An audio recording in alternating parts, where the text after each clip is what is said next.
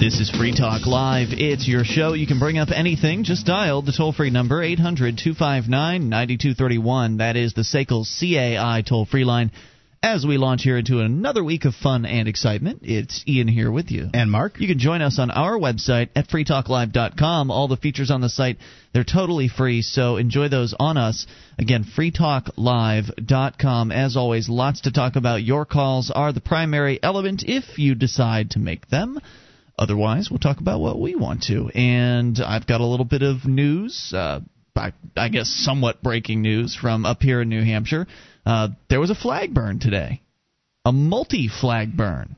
Now, I know, Mark, you were pretty upset about the fact that this was going on. You had called one of the local talk shows over the weekend and expressed your discontent, your dissatisfaction. Well, I expressed that there was not necessarily. This isn't necessarily the position of everybody who might call themselves, because they were using terms like libertarian and free stater to describe the people that were participating in the multi-flag burn, which was not accurate term. Libertarian. I think the person who did the flag burn would describe himself as an anarchist. Yeah, but I'm saying that that's the terms that they were using, and I called in to clear up that I didn't think that it was a good idea. Right. I'm a libertarian. I'm a free stater. I'm a high profile one of both of those, and I disagree with it, and I think it's foolish. And you had said that you thought it was going to shut down conversation? Yes, I do believe it shuts down conversation. I think that might be the part you were wrong about, because I went. It was at 2 o'clock this afternoon here in our beautiful little Keene, New Hampshire, where we do the show from, and it was in the center of town at what they call the Central Square, very nice little park in the very middle of downtown Keene. And it was to be going off at 2. It actually started a few minutes early, so I didn't manage to get there quite on time to record the entire thing. But luckily, there were probably at least 5 video cameras there, including Keene State College had a news crew out there covering the event. There was apparently an entire college class that had actually sort of made a field trip of the day and had, I guess you don't really have field trips when you're in college, but for lack of a better term, they had their class essentially was at this particular event, and it apparently was some sort of journalism class, so they were there asking all kinds of questions, taking notes, interviewing people. And, of course, since it's the day before the election, there were the requisite sign-waving people for Obama and McCain around, and as you might imagine, the McCainites got a little bit upset about the fact that the American flag was being burnt. However, I should point out that this was more than just an American flag burning. This was a triple flag burn. And what I mean by that is that the first flag that was burned was the UN flag. Now, Mark, you wouldn't have a problem if he had just gone to burn the UN flag, would you? Nope, I've burned a UN flag before. Right, but when they've done the UN flag burns here in New Hampshire over the past couple of years, there's usually one every single year, and it's kind of like a big event, and a lot of people come out and they have a bunch of UN flags, and everybody can set one on fire. That's kind of a concealed event. Like, you have to know about it to go to it. Whereas, and it happens on somebody's private property, kind of away from everything, basically. Whereas this was very public. I mean, right in the center of downtown Keene. And so I think that, would you have gone to a UN flag burn, Mark, that was actually a public event as far as promoted and done, say, in the same location where the triple flag burn was done today? I wouldn't have a problem with that. It's just something about the U.S. flag that offends you? Mm-hmm. It's not offensive. I don't find it offensive to burn a flag. It's not offensive. You just think it's bad taste. I think it's in bad taste, and poor I think tact. It's if you were burning a Soviet flag, who cares? If you're burning a UN flag, who cares? Mm-hmm.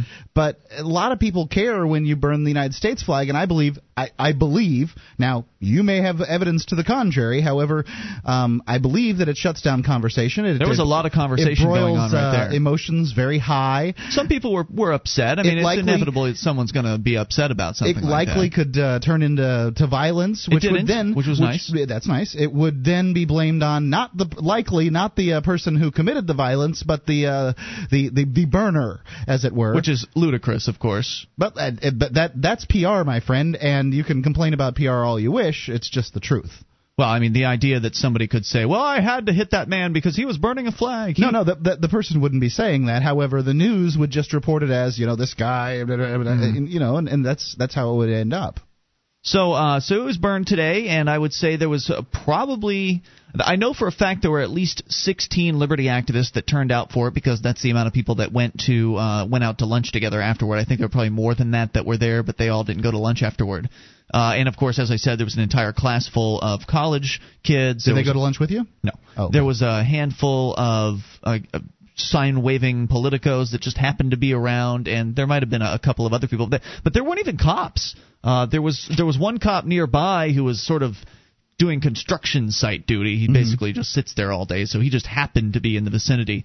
And actually, as I was approaching the flag burn protest area, I saw some of the McCain sign wavers running over to the cop, yelling to him that someone was burning flags. And so essentially they were trying to snitch out on Jesse, who was burning the flags, and they weren't successful because the cop didn't do anything. In fact, the cop didn't even approach the area. So he was probably told not to. But maybe he's not a keen cop. If you'll recall, on Saturday, when I called into the talk show, that was the police chief that I was talking with on the air. No, he wasn't on when you called. He was only on for the first hour. Was he only on for the first hour? Yeah. I heard him, and I assumed that was his voice in the background. The police chief, maybe I'm wrong. Maybe real aware of what went on. He decided that he wasn't going to go bother with you nuts, and he didn't.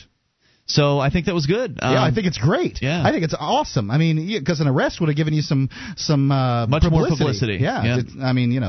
This foolish and disgusting act was ignored by the police, and I applaud them for it. So wait, why is it disgusting when it's the U.S. flag and not disgusting when it's the UN flag? They're both pieces of cloth. Well, the UN is an organization where people aren't democratically elected. People haven't fought and died for the UN flag, that kind of thing. Those blue-helmeted people have been fighting and dying, right? They're mercenaries, man. They're paid by the UN. The country of origin is paid by the UN, and then they're paid to go and what are they doing? They're raping people. Are you saying that the U.S. government is somehow better than the UN? Yeah. Oh yeah. Absolutely. Really? Yeah. Sure. Is the UN bombing people around the world right now? Look, I'm not defending the UN. I think they're bad news too. I think they're sending in peacekeepers that are raping around the world. Sure. Yeah, that's happening. Sure. But you think that raping is necessarily worse than bombing people?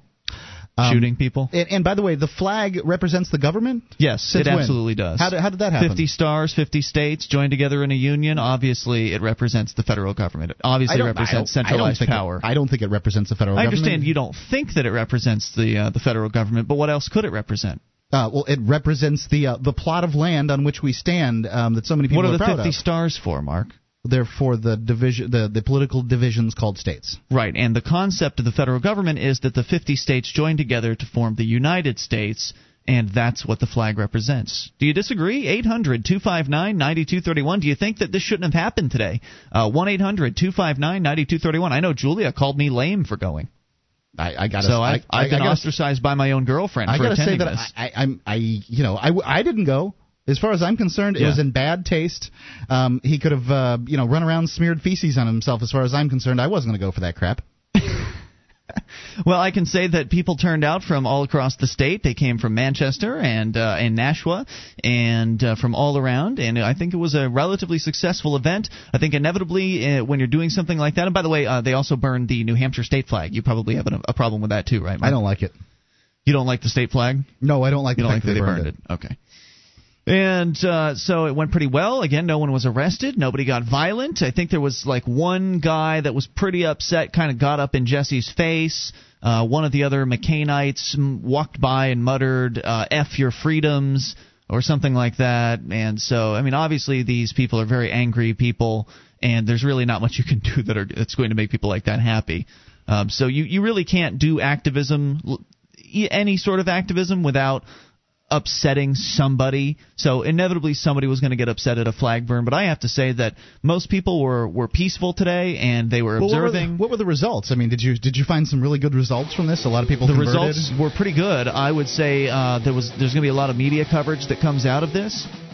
You think so? A lot of people were interviewed. A lot of not just the flag burner. Myself, I was interviewed because I was over there handing out flyers. And John Connell was interviewed. John from New Hampshire that calls in quite so often. He was there. A lot of folks were interviewed. A lot of people asking a lot of questions and a lot of conversation. So I think you were wrong in your suggestion that it was going to stop conversation. I've been wrong before.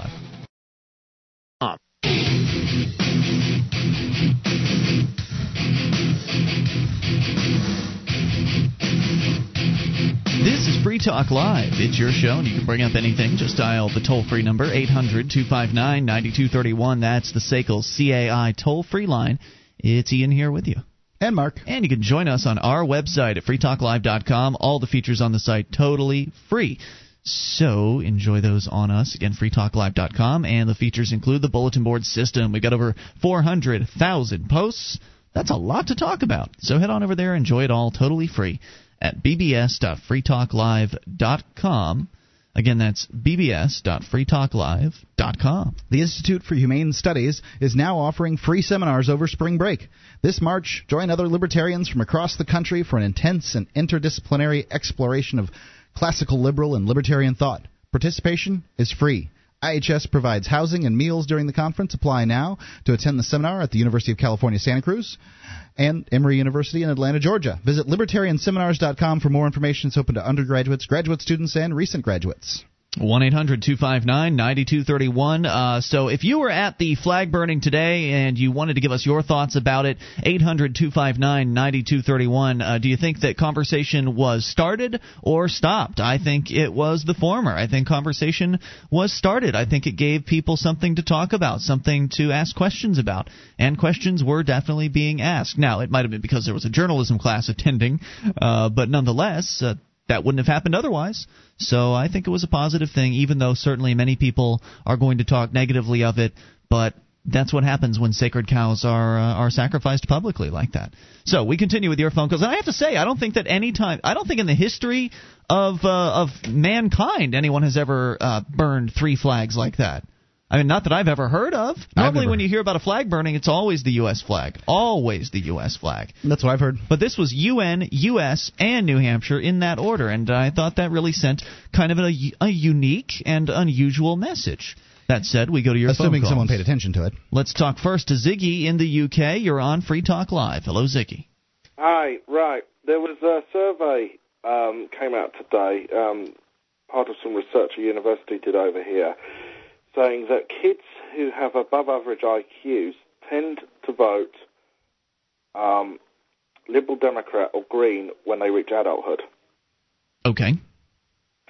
I do vote Liberal Democrat, I would add. I was a very clever kid. So, what do you think it means? I mean, tell people what a liberal.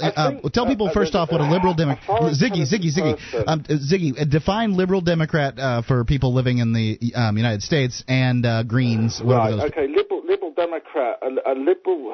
The Liberal Democrats is quite a wide party from sort of more classical liberal people to more social liberal kind of people. In other words, people who believe that that government should intervene when the free market isn't capable of providing a service. And do you vote for those people? I thought you were more of a liberty-minded person. Liberty-minded on some issues, Ian. I see. Far more than I would say a lot of my liberal brethren. Gotcha. However, I did support the financial loans to the banks that the British government gave, basically because I could see an economic catastrophe which would have affected me. Oh, the government over there was handing out money too? No, it wasn't a handout actually, and it was a loan. Oh, right. So that's different than what happened over here, where they actually gave a handout. Back, and they can't actually give dividends to their shareholders until they pay the money back. Is it an interest-free loan? It's a better rule. That sounds like a pretty good rule, but here in the United States, the banks have been kind of violating the rules that they were giving. I thought that the first suggestion of the $750 billion bailout, which was basically handouts, because wasn't the U.S. government just going to buy bad debt? That was the first plan. That was stupid. However, in this circumstance, the banks have to, play by the rules and basically pay the money back with interest. There you go. Any other thoughts for us tonight? By the way, Ziggy, basically, if the banks failed here, business would fail. If business fails, unemployment goes up, and you would have a lot of social unrest. Now, of course, there would be a fair number of libertarians rubbing their hands together going, there'll be revolution. But if a revolution happened in this country, it wouldn't be a libertarian one. It probably wouldn't. A far more aggressively authoritarian government. They'd vote in the BNP, and people such as myself would put on cattle trucks and shipped off to ovens. Ziggy, yes, I understand your concern in that arena. Now, I would like to point out that I don't know what's going to happen one way or the other because there's not really a libertarian solution that as far as this financial crisis goes. Because you're talking abolish about the Fed. Yeah, that right. would be a good well, start. getting rid of the Fed would put us back into a libertarian world where I can tell you things that might or might not happen.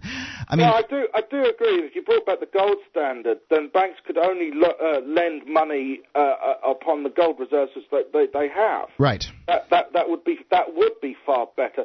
But the thing is, I try and deal. I mean, I know that Ian's far more of an ideologue than most, and I live with the real world. I try and see what are the solutions here and now, not what it should be. What can you do in the present situation? Yeah, I think that what should have been done was... I weighed everything up, and I decided the best thing to do was loan the money to the banks. I see where you're coming from, Zig. Thanks for the call tonight. I don't disagree, but Rush Limbaugh, for instance, was against the bailout plan too. So I mean, it's our position here to have not bailed out the banks isn't a remarkably crazy one.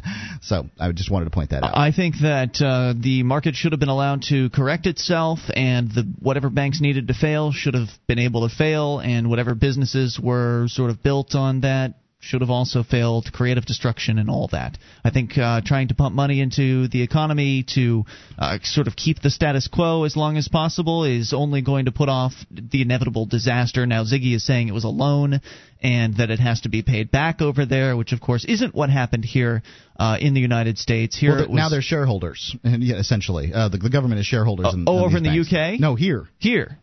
Oh, real? Okay, right. Well, that was something different, wasn't it? Wasn't that a different package? That's what I'm hearing on confused. NPR. Well, the thing is that they've changed them so often. Yeah. Even the things that they talked about, that they passed the law, they're doing stuff that's different. So. Well, we know didn't they back up the auto companies? Now that I bet you they're shareholders in. I bet you when they're giving loans. I don't know that that's occurred yet. So I can't say one way or the other. Well, anyway, the toll-free number here is 800-259-9231. All I know is that the more the government meddles in the economy, the more the malinvestments, the worse they get. And just you cannot destroy the economic laws of supply and demand. You can sort of play games with them a little bit. You can try to put roadblocks in their way, and the marketplace will work its way around those roadblocks eventually. And the bubble should be allowed to burst. They created the bubble, and the longer they keep pumping cash in, I think the worse it's going to get. I don't know. I don't know. When you're talking about our current financial situation, you're talking about a situation that's been, what the Federal Reserve has created. It's in a world where money isn't worth the same, isn't of value in the sense that it's not backed by anything. And, of course, it has to be manipulated. So the issue is how much should it be manipulated? I don't know. Right. They certainly are not going to. They're certainly not going to stop. They can't. That much we know. I mean, they just can't. 1-800-259-9231 is the SACL CAI toll-free line. We've got Rhonda. She's going to talk to us about her divorce in moments. We'll find out what that's about. It's Free Talk Live. With your help, we can spread the message of liberty around the world. Consider becoming a Free Talk Live amplifier for just $3 a month now at amp.freetalklive.com. If you can't afford it, keep enjoying us for free. If you can spare the $3, visit amp.freetalklive.com. This is Free Talk Live. You can bring up anything if you dial toll-free 800-259-9231. That's the SACL CAI toll-free line, and it's Ian here with you. And Mark. You can join us on our website at freetalklive.com. All the features on the site we give away, so enjoy those on us. Again, that's freetalklive.com, and the features include the wiki with over 1,800 pages created by listeners like you. Just head over to wiki.freetalklive.com. Get interactive for free, wiki.freetalklive.com. If you want to easily update the look of those old cabinets or that old set of drawers, InnerKnobs.com offers a wide variety of knobs and pulls for every taste and budget. Save 10% on your order by using code FTL at checkout. It's InnerKnobs.com, INTERKNOBS.com, and see their banner at freetalklive.com. I just got some stuff from them. I'm amazed at the value that one gets. Things are so expensive for homes these days, and nothing's going to change that. But it's cheaper at InnerKnobs.com. All right, 1-800-259-9231. We go to your phone calls, starting with the ladies. Rhonda is on the line in Georgia. Rhonda, you're on Free Talk Live with Ian and Mark. Hi, Ian and Mark. Hey, Rhonda. Thanks so much for everything you do. Thanks for being here. What's on your mind tonight? I have basically the thing that's affecting me mostly now is I'm currently going through a divorce, and I have just we've mutually agreed on basically everything, but now I find out before they'll give me a final judgment that I have to complete a class for a seminar for divorcing parents because we have children. Okay. The thing that bothers me the most is that they're ordering me to take this class, and I just don't. I guess it's a thing that's just in Georgia. I'm not really sure if sure they're protecting the families of Georgia with this legislation. Right. And I guess that my feeling is that I just don't. The more I think about it, the more it bothers me that I feel like they're making me go and take the class. Well, unfortunately, you did sign the government marriage license, which does obligate you to their system. Now, of course, you could point out that you didn't consent. You didn't realize what it was you were getting into, that you did not understand the full terms of the contract that you were signing. I don't know what that'll result in. I mean, what do you think would happen, Mark, if you were getting this divorce and they said you have to take this class and you said, nah? Well, that's okay. You likely you won't be able to get the divorce. I think it's despicable that they take two people that are mutually want to get a divorce and they force them to take some kind of class. So you would essentially some class run by some bureaucrat. I don't think it makes any sense. You'd be holding your other partner hostage. Then is basically what I mean. They would be holding him hostage. And then you could take your amicable divorce and turn it into something that's not quite so amicable. Do you think that would be what they would do? Is they would just prevent the divorce from occurring? Yes, and it does say that any party required to attend, if failed to do so, will be in contempt of this court. So since that, because we mutually agreed on everything, and he has filed, so now that I'm basically the defendant, I guess, and that if I do not go and take this class on the scheduled date which is tomorrow, to take it, then essentially I'll be held in contempt of court, and then therefore they will not issue a final judgment of divorce. So that means that my option is to either take this class or I can't get divorced. I would say that you're screwed. I mean, you've got to take the class, get it over with, get it done. If it only takes a day, at least it wasn't a week.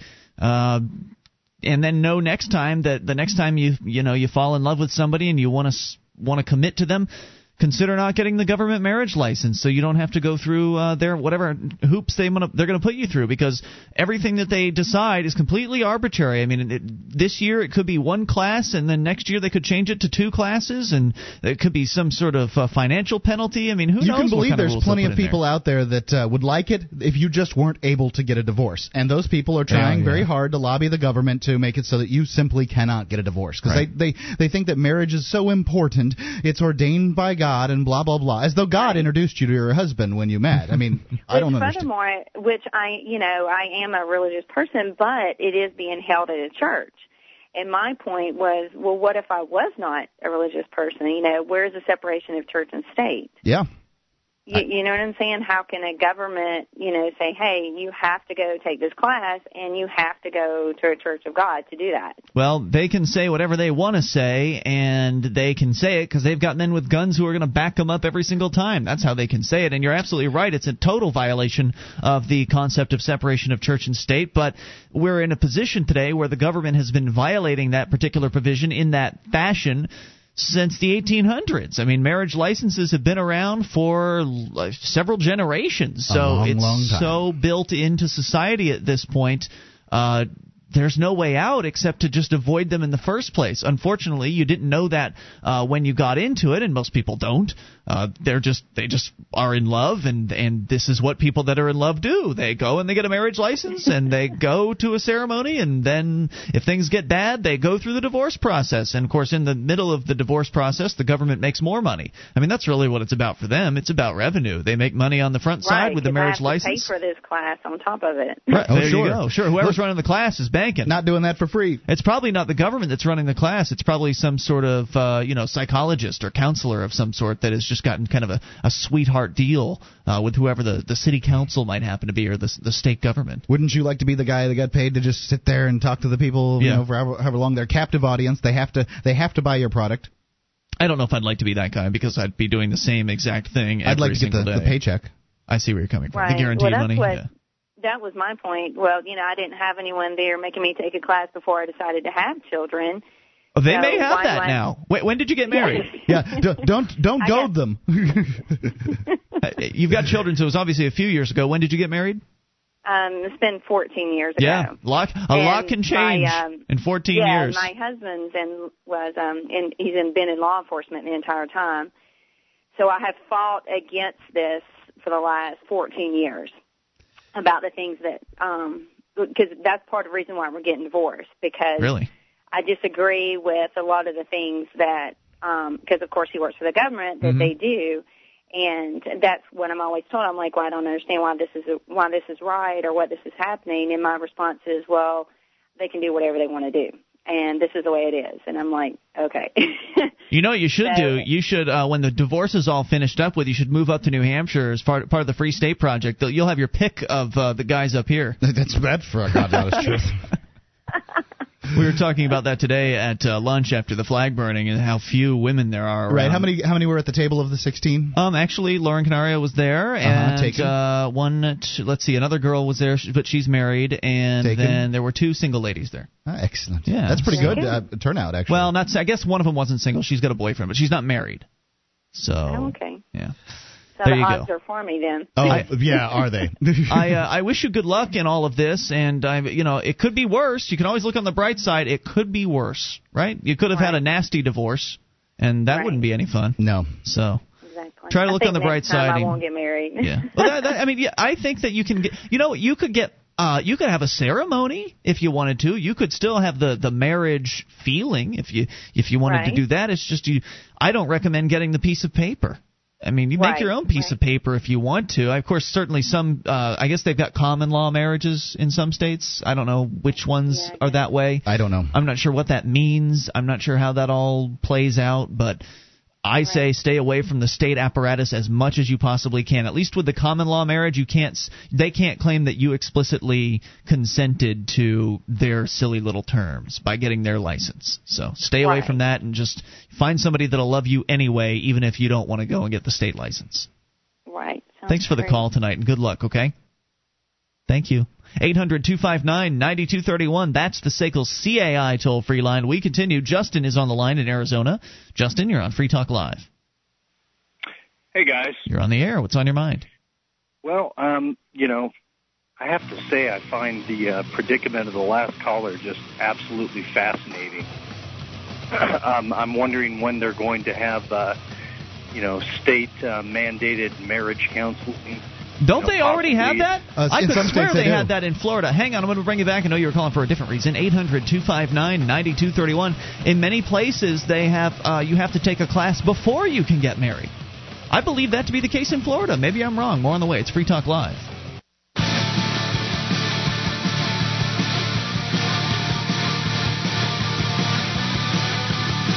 This is Free Talk Live. You can bring up whatever you want if you dial the toll-free number 1-800-259-9231. That's the SACL CAI toll-free line, and it's Ian here with you. And Mark. You can join us online at freetalklive.com. All the features on the site are free, so enjoy those on us.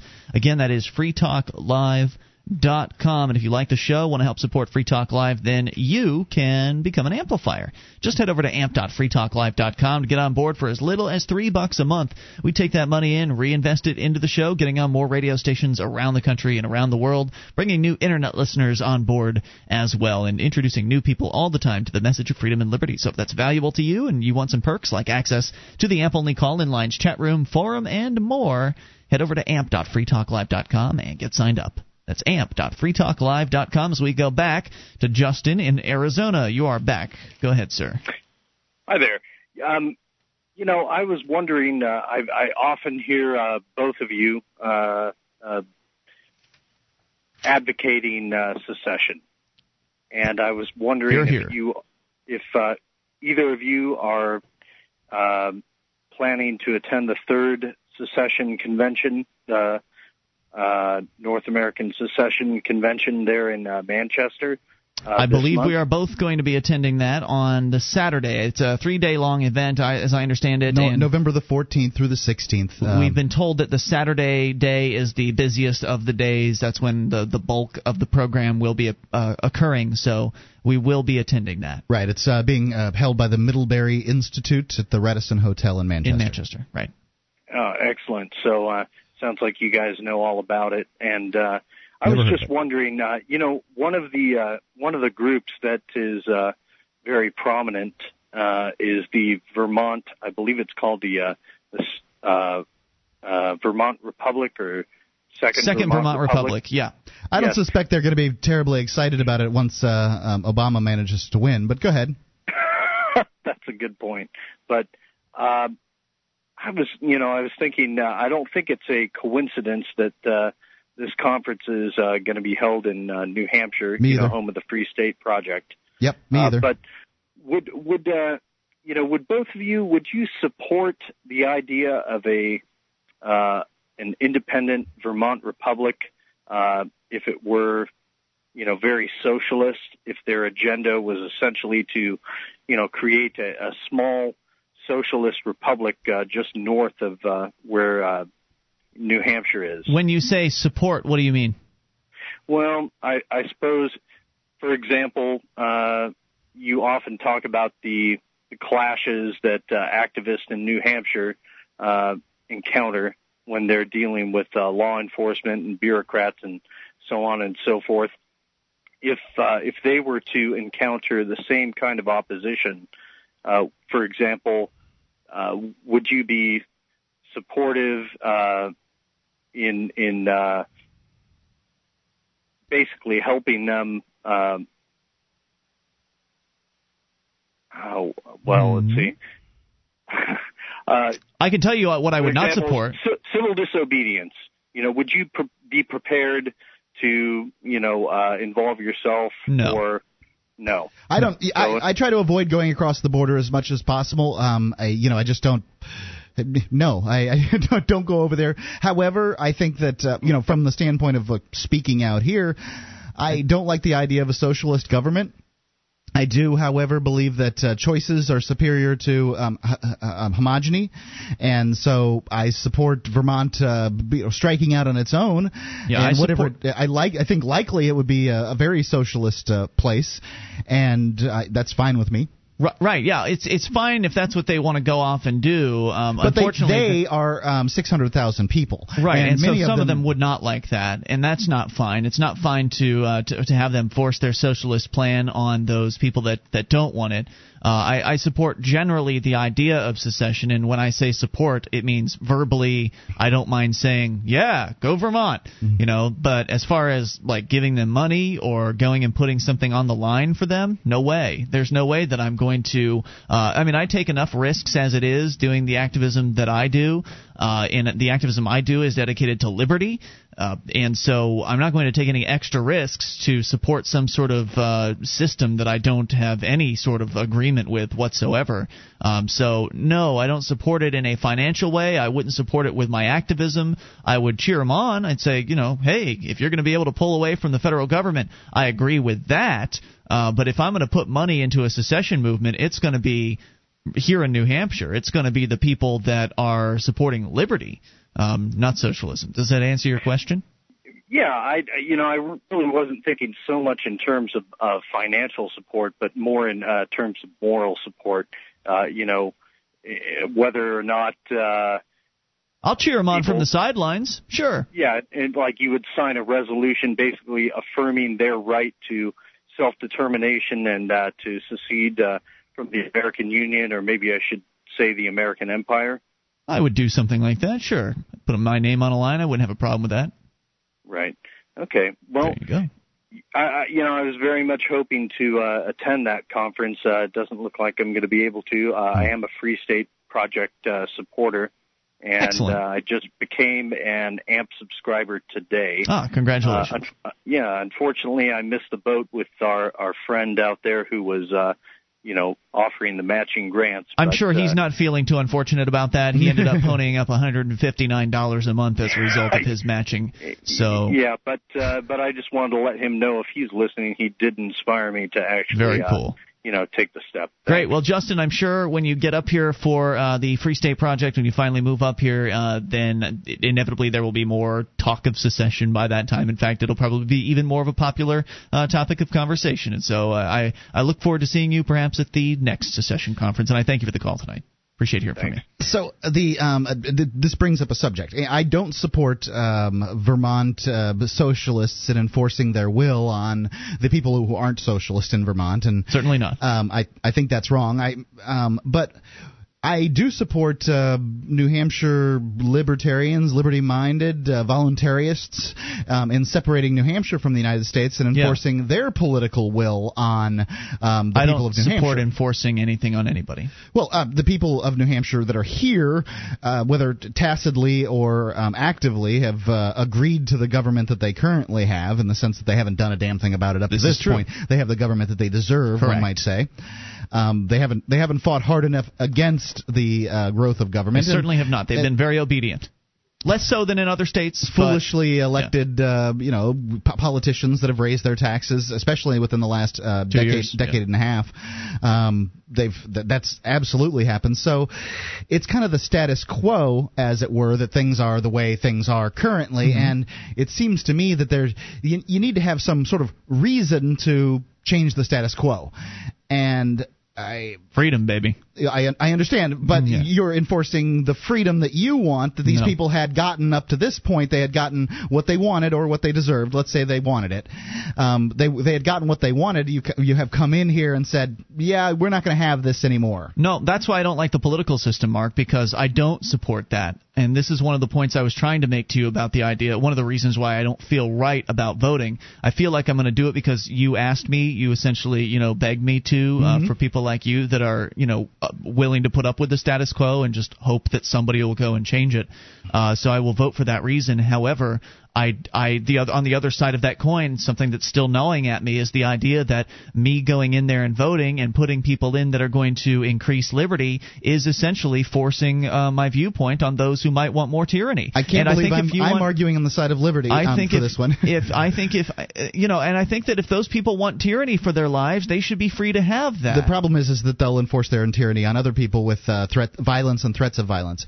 Right, if it doesn't go the other direction. The argument that you were supposed to make, that I didn't realize that you weren't going to make, is that, freedom is the absence of government. Those people have allowed or encouraged tyranny amongst themselves, and the simple fact that I've moved here, I'm a United States citizen, I have the right to move anywhere within the United States, and that was part of the deal that they sort of agreed with. So they agreed to a situation where I'm allowed to come here, and I'm allowed to voice myself politically as much as I want. And they played the game. And the fact is, they know what happens when you play the game. I'm not proposing to do anything to them. I'm only proposing that they not do to me. And if in order to stop them from doing to me, I have to stop them from doing to others, that's fine. You know what? I'll take away a sharp stick from a bully on the playground any old day. And that's just the way it is. I'm not going to slap the bully.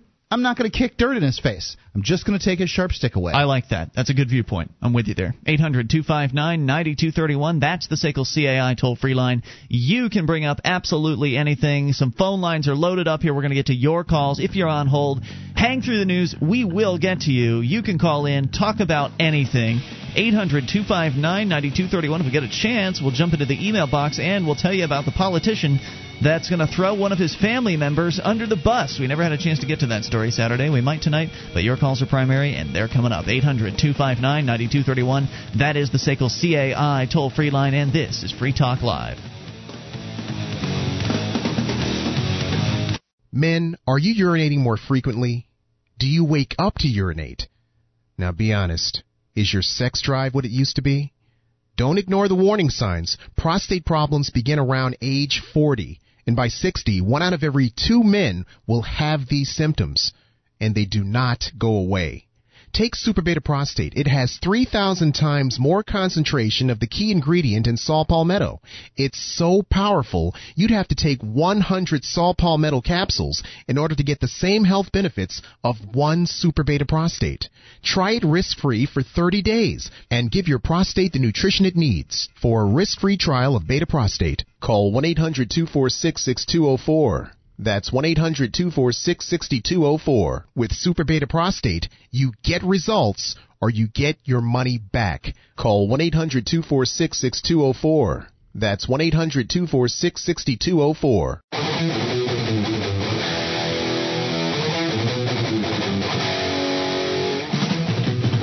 This is Free Talk Live. It's your show. You can take control of the airwaves if you dial toll-free 1-800-259-9231. That's the SACL CAI toll-free line, and it's Ian here with you. And Mark. You can join us on our website at freetalklive.com. All the features on the site, they're free, so enjoy those on us as we launch here into hour number 2 of the program. Again, freetalklive.com. Apologies to those who were listening via the internet stream, and unfortunately we were being featured on Stickam tonight, Mark, but we're having some internet difficulties here in the studio, which is unfortunate because we have actually 2 internet connections, but our router is apparently going to a brick here in moments. So we'll see if we can get our internet streams back up, but in the meantime, we still have a show to do. So we continue here with your phone calls, and we go to, I believe it is Adam, listening in Michigan. Adam, you're on Free Talk Live. Hello? Hey, Adam, you're on the air. Hey, I wanted to return to Ziggy's comments earlier about being mostly liberal and about the bailout in Britain.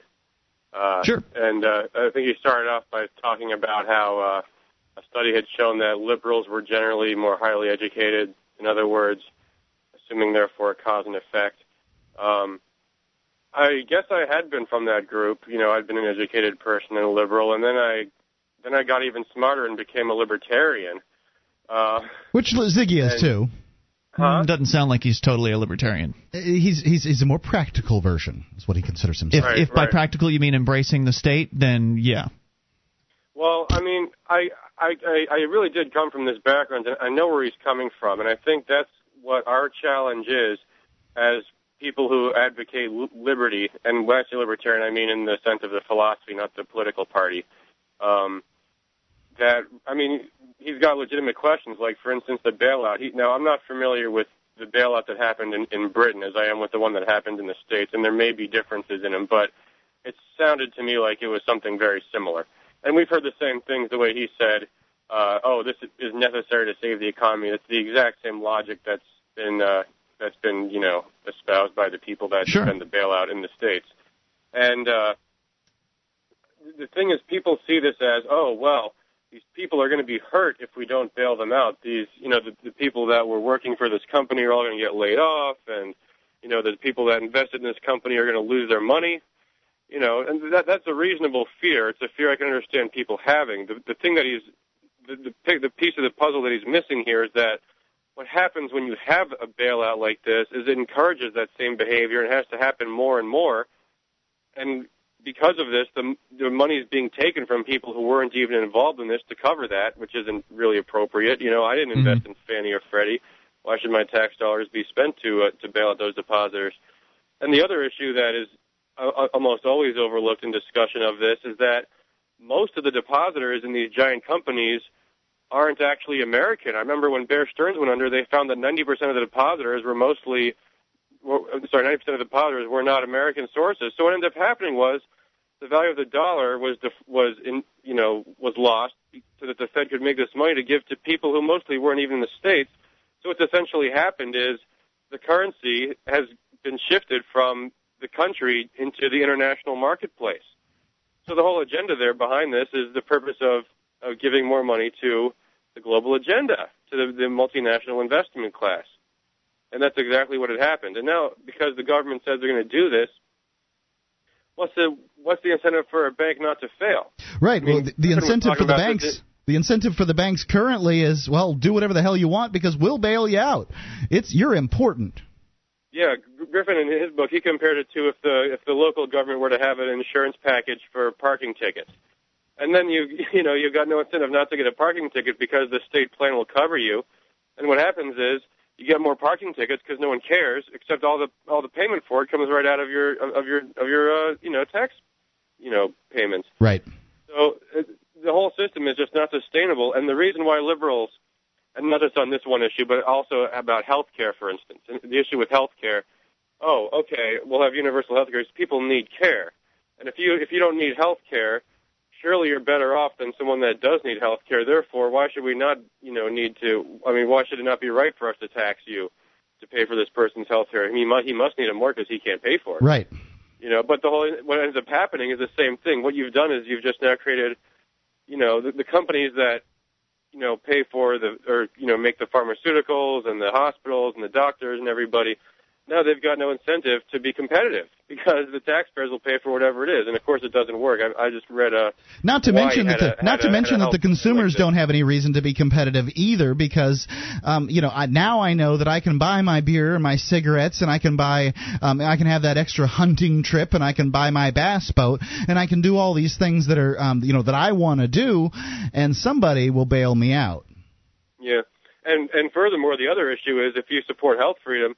Let's say you go to a doctor and the doctor says your solution is to take these pharmaceuticals that you don't want to take.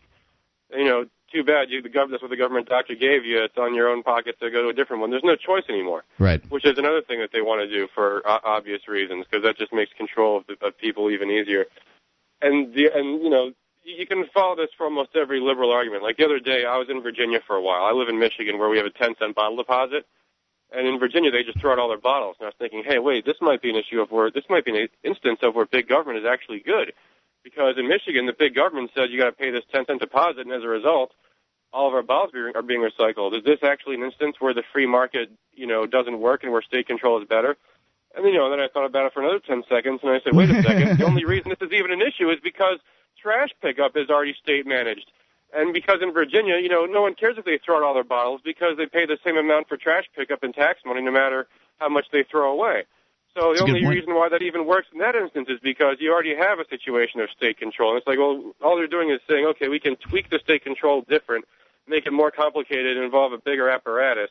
And the cost, well, don't worry about the cost. We'll just borrow as much as we need to. Sure. And the whole thing crazy. is just falling apart.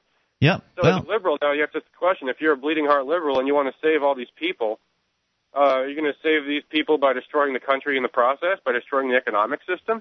Well, these people don't understand economics. economics. Right, that they don't understand economics. I mean, as we found out on Saturday night, the people that are voting in this election, whether they're voting for whichever one of the two major candidates, they're not voting for any significant reason. They're voting for the most surface-level, nonsensical BS reasons that I think I've ever heard.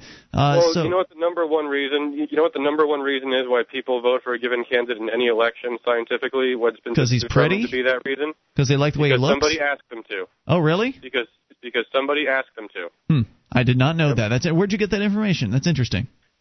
Well, this I got. I'm the director of information technology for the Campaign for Liberty. I heard this from people higher up who have been doing this for decades and decades. Really? The Campaign for Liberty? Yeah, I've been listening to the radio all day today. We were talking about the Campaign for Liberty a little while back, and I was trying to figure out what is it that makes them special. I mean, since you're the director of IT, what is it that makes the Campaign for Liberty, so different from any other liberty think tanky / activist group out there? Well, that's a great question, and honestly, because the Campaign for Liberty is legally not permitted to be operated by Dr. Paul, even though it was sort of his brainchild, we cannot claim that just because we are the group that came from him, that it's because of him that we're great. I think the test of this is going to be down the road in the future. are we going to be able to have more success than other political groups? And I think the reason why we will is because of several factors. One is because we're organizing things in a very methodical state, district, county way, where all of our organizers can act as a body for any given election in their county, in their state, and national. And we also have a system where at the same time individual users can get their opinions put out to the entire group. We have, for instance, on our homepage, I think the most recent 10 blogs that anybody puts up appear there. And we have a system where rather than, like on most websites, the way that you become popular, like on, say, Facebook or MySpace, is by spending more time on that website, spending more time reaching out to people and connecting them as friends, and then automatically all of your material will appear on their page.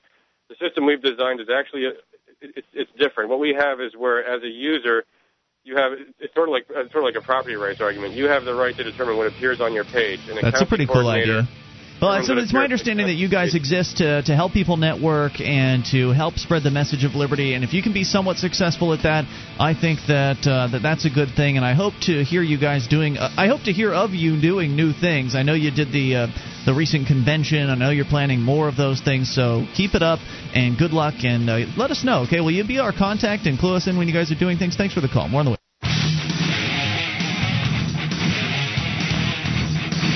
This is Free Talk Live. You can take control of the airwaves if you dial toll-free 800-259-9231. That's the SACL CAI toll-free line, and it's Ian here with you. And Mark? You can join us on our website at freetalklive.com. All the features are completely free, so enjoy those on us. And the features include the updates. You get signed up. We keep you in the loop. Whenever there's something fresh that you need to know about Free Talk Live, just head over to updates.freetalklive.com and get on the list for free. That is updates.freetalklive.com. Did you know that over 35% of IT admins admit to snooping through their boss's email? Shouldn't your business email be secure? PrivacyHarbor.com is an email alternative that's both private and confidential. It's guaranteed. PrivacyHarbor.com, because normal email is not secure. And anybody can go to PrivacyHarbor.com and they can get their own private email, private email address, and it's free. PrivacyHarbor.com. All right, so we go to your phone calls and talk to Jesse, listening in Keene, New Hampshire. Jesse, you're on Free Talk Live. Yeah, hey, Ian. It's, Anarcho Jesse. I didn't know if you were aware of that. Anarcho Jesse, he who burned 3 flags today earlier. I don't know if you were listening to the first segment, but we discussed it at that time. But your thoughts on the occasion, just to bring our listeners up to speed. It wasn't your average flag burning. In fact, I will make the claim that I don't believe there has ever been a flag burning like this in the history of flag burning, because you actually burned 3 flags. You burned the UN flag first, followed by the U.S. flag, followed by the New Hampshire flag. I don't think that's ever been done before. Yeah, you know what? I haven't picked up a news, I know I could probably go through some old newspapers and at the library or something like that.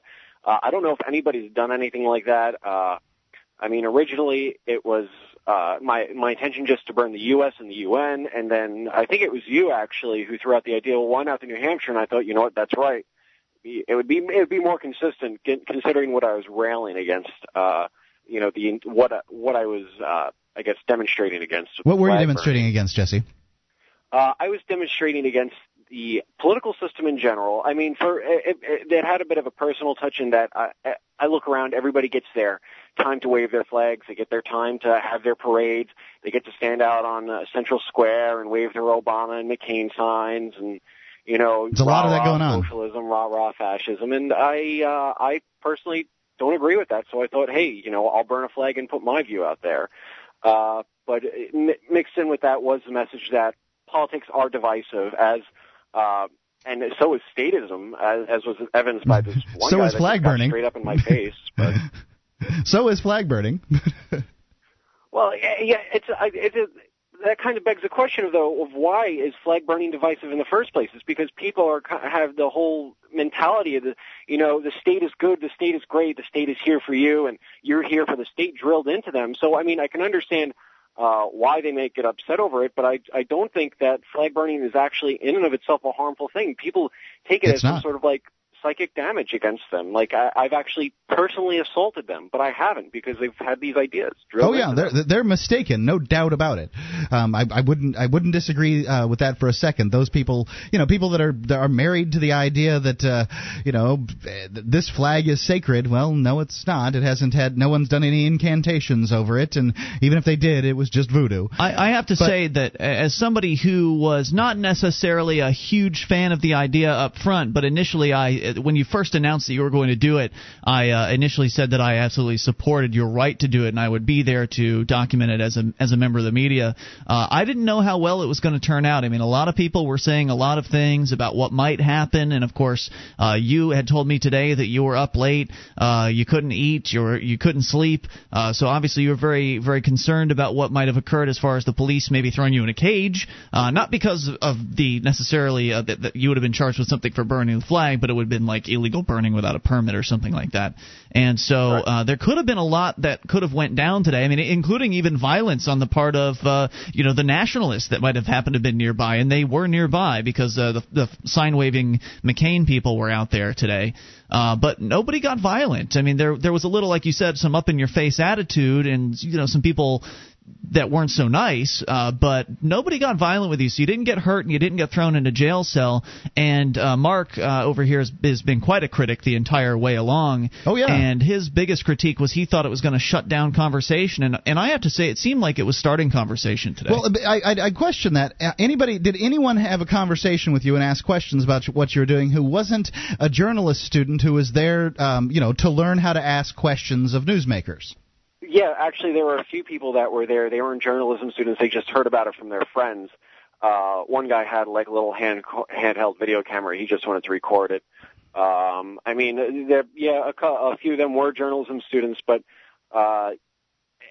there definitely were it was a smaller element, but there was an element there that people were just, they were, why are you doing this? What is this for? Some people they didn't directly ask me, but I saw them on the sidelines. Like they saw what I was doing, and when they came over and they heard the journalists asking their questions, and I was answering the questions, I was pretty much answering the same questions that I'm sure they would have asked me. And so I don't think my message just went out to these journalism students who will actually get that message out to their peers at the college, but there was definitely some pickup from I guess not the non-journalists that stood around, I feel. I mean, no, they didn't yell at me, they didn't scream at me, they sat there and listened to what I had to say, so I think that more was actually accomplished. I remember one gentleman, I saw him come up, and Candy and the Lauren Canario pointed him out and say, watch out for him, because he looked angry, he looked vicious. But I was in the middle of talking to one of the students, and when they started asking me questions, he actually, I was watching him because I was afraid he would get up in my face. I didn't know what he was going to do. I was a bit nervous, but and right, you have very good reason to be nervous in that particular situation. No, yeah, and so it was just pretty much. But I saw him relax when he actually heard my reasoning, and when he heard me discussing, like he knew I was just some nut job burning a flag. And I brought this up with a few people outside of the underground and outside of the journalism students that they say, well, when they first heard about it, they think, oh my God, you're just some nut job, you're looking to start a fight. But then when they hear my reasoning, they think, I think you actually might have a sound reason behind you. I don't think I can get behind all the things you're saying, but I think for a large part you're right. So I think definitely talking to people was a big thing. I did have handouts that went around. They weren't very good, admittedly, but that's because I mostly planned on saying what I had to say and not letting people read it. I thought that I could better get my message across if they heard it from me themselves. I thought it was, as successful as it could have been. I think you did a great job. And well, I think the fact that he walked away without a broken nose is what I would call a success. I think it was very courageous what you did today, and you should be commended for it. I know a lot of people are going to still critique you. I know that a critic of yours suggested that you were only doing it for attention. How do you respond to that? You know what?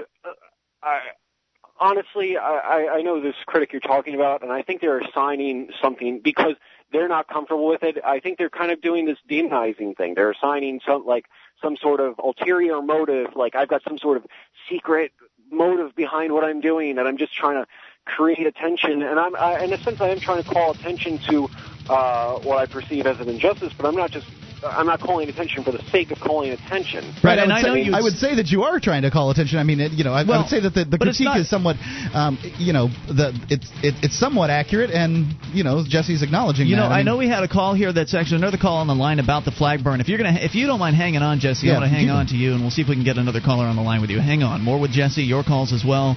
This is Free Talk Live. Would you like to help others find Free Talk Live? You can help us advertise, market, and promote the show at amp.freetalklive.com. Consider becoming a Free Talk Live amplifier now for $3 a month and get some cool bonuses at amp.freetalklive.com. This is Free Talk Live. You can bring up anything if you dial toll-free at 1-800-259-9231. That is the SACL CAI toll-free line, and it's Ian here with you. And Mark. You can join us on our website at freetalklive.com. All the features on the site, they're completely free, so enjoy those on us.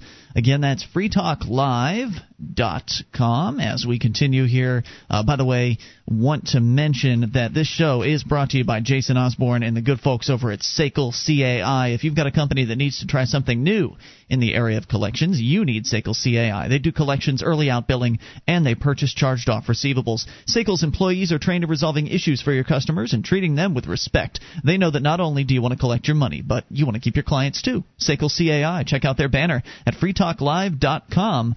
Again, that is SACL CAI. As we continue with your calls, Jesse is on the line, also known as Anarcho Jesse. You are a relatively new mover as part of the Free State Project. You're one of the bloggers over at freekeen.com. And earlier today at 2 o'clock this afternoon, you burned 3 flags in the center of Keene, New Hampshire, where we do this show from. You first burned the UN flag, followed by the U.S. flag, followed by the New Hampshire flag, and all along the way you were speaking, so it was not a silent protest. You were letting people know exactly where it was you were coming from, what your viewpoint was, the reason you were doing this. And a lot of people were predicting dire consequences for this. I certainly have never experienced flag burning in my entire activist career, and I have to say, I thought it went pretty darn well. Nobody got violent. The cops did not arrest you, and a lot of people were there talking, having discussions. Certainly there was inevitably with something incendiary like that, you're going to have people that are going to be upset, and there were a handful of McCain people that attempted to snitch you out to the police. Now, when you say a handful, you're really downplaying what occurred throughout the week on the radio.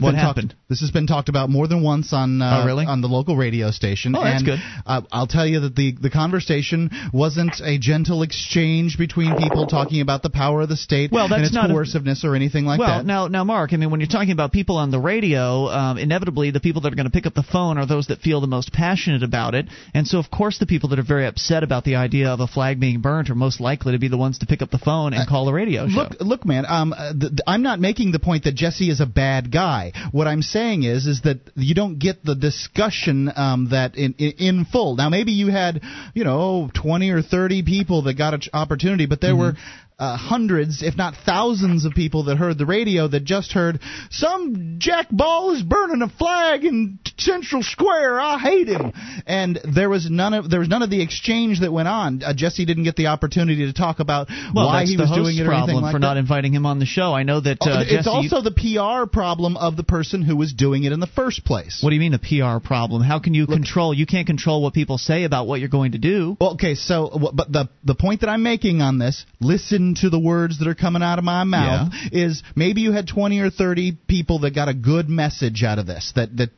what Jesse was hoping to do. However, I think that you got hundreds, if not thousands of people who got a very negative message. Well, they didn't get any message. They just heard somebody say that there was going to be a flag burned. Right, and that's a negative. And a lot of people talking about how it's bad and a dishonor to the people who fought for this republic and la la la la la la la. You've heard all that crap before. Look, I'm saying it's a PR event, right?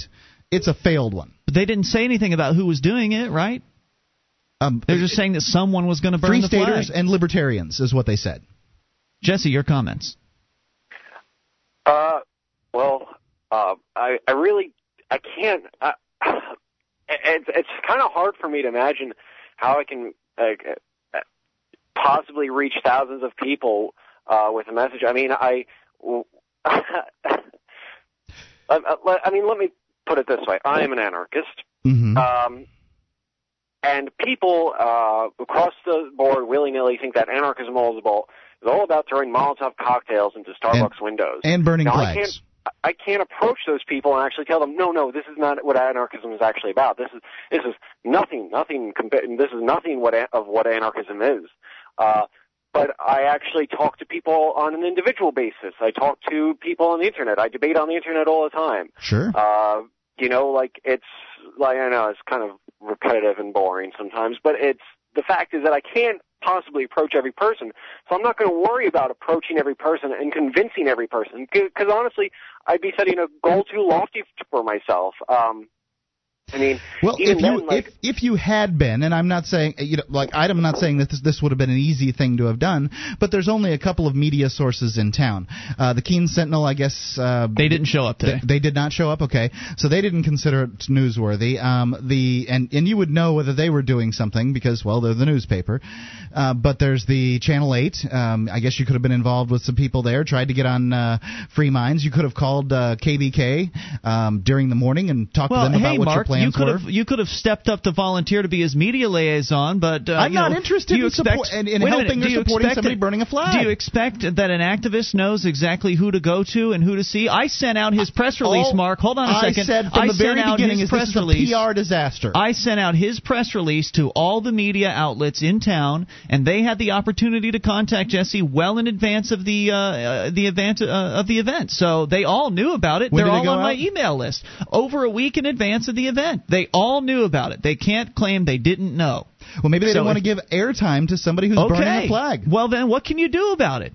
You can talk about it on the radio and call him a bad guy. I guess is all you can do. Go ahead, Jesse. I'm sorry. No, it's all right.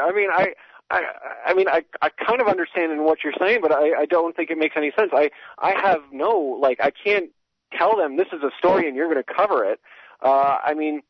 Do you think the New York Times covers every story that, every press release they might get? I can't. I understand. I would never expect them for a moment to cover what I was doing. In fact, I didn't expect them at all because, well, let's face it, it's not the status quo. What I did is kind of iconoclastic. Non-traditional. Sure. But now, it's an icon. The flag is an icon. This is the very definition of iconoclasm.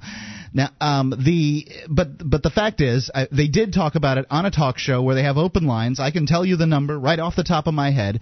I called in about it. You could have too, if you had been monitoring. Now, I'm not saying that you can necessarily be monitoring everything at all times, but PR, I think you guys lost.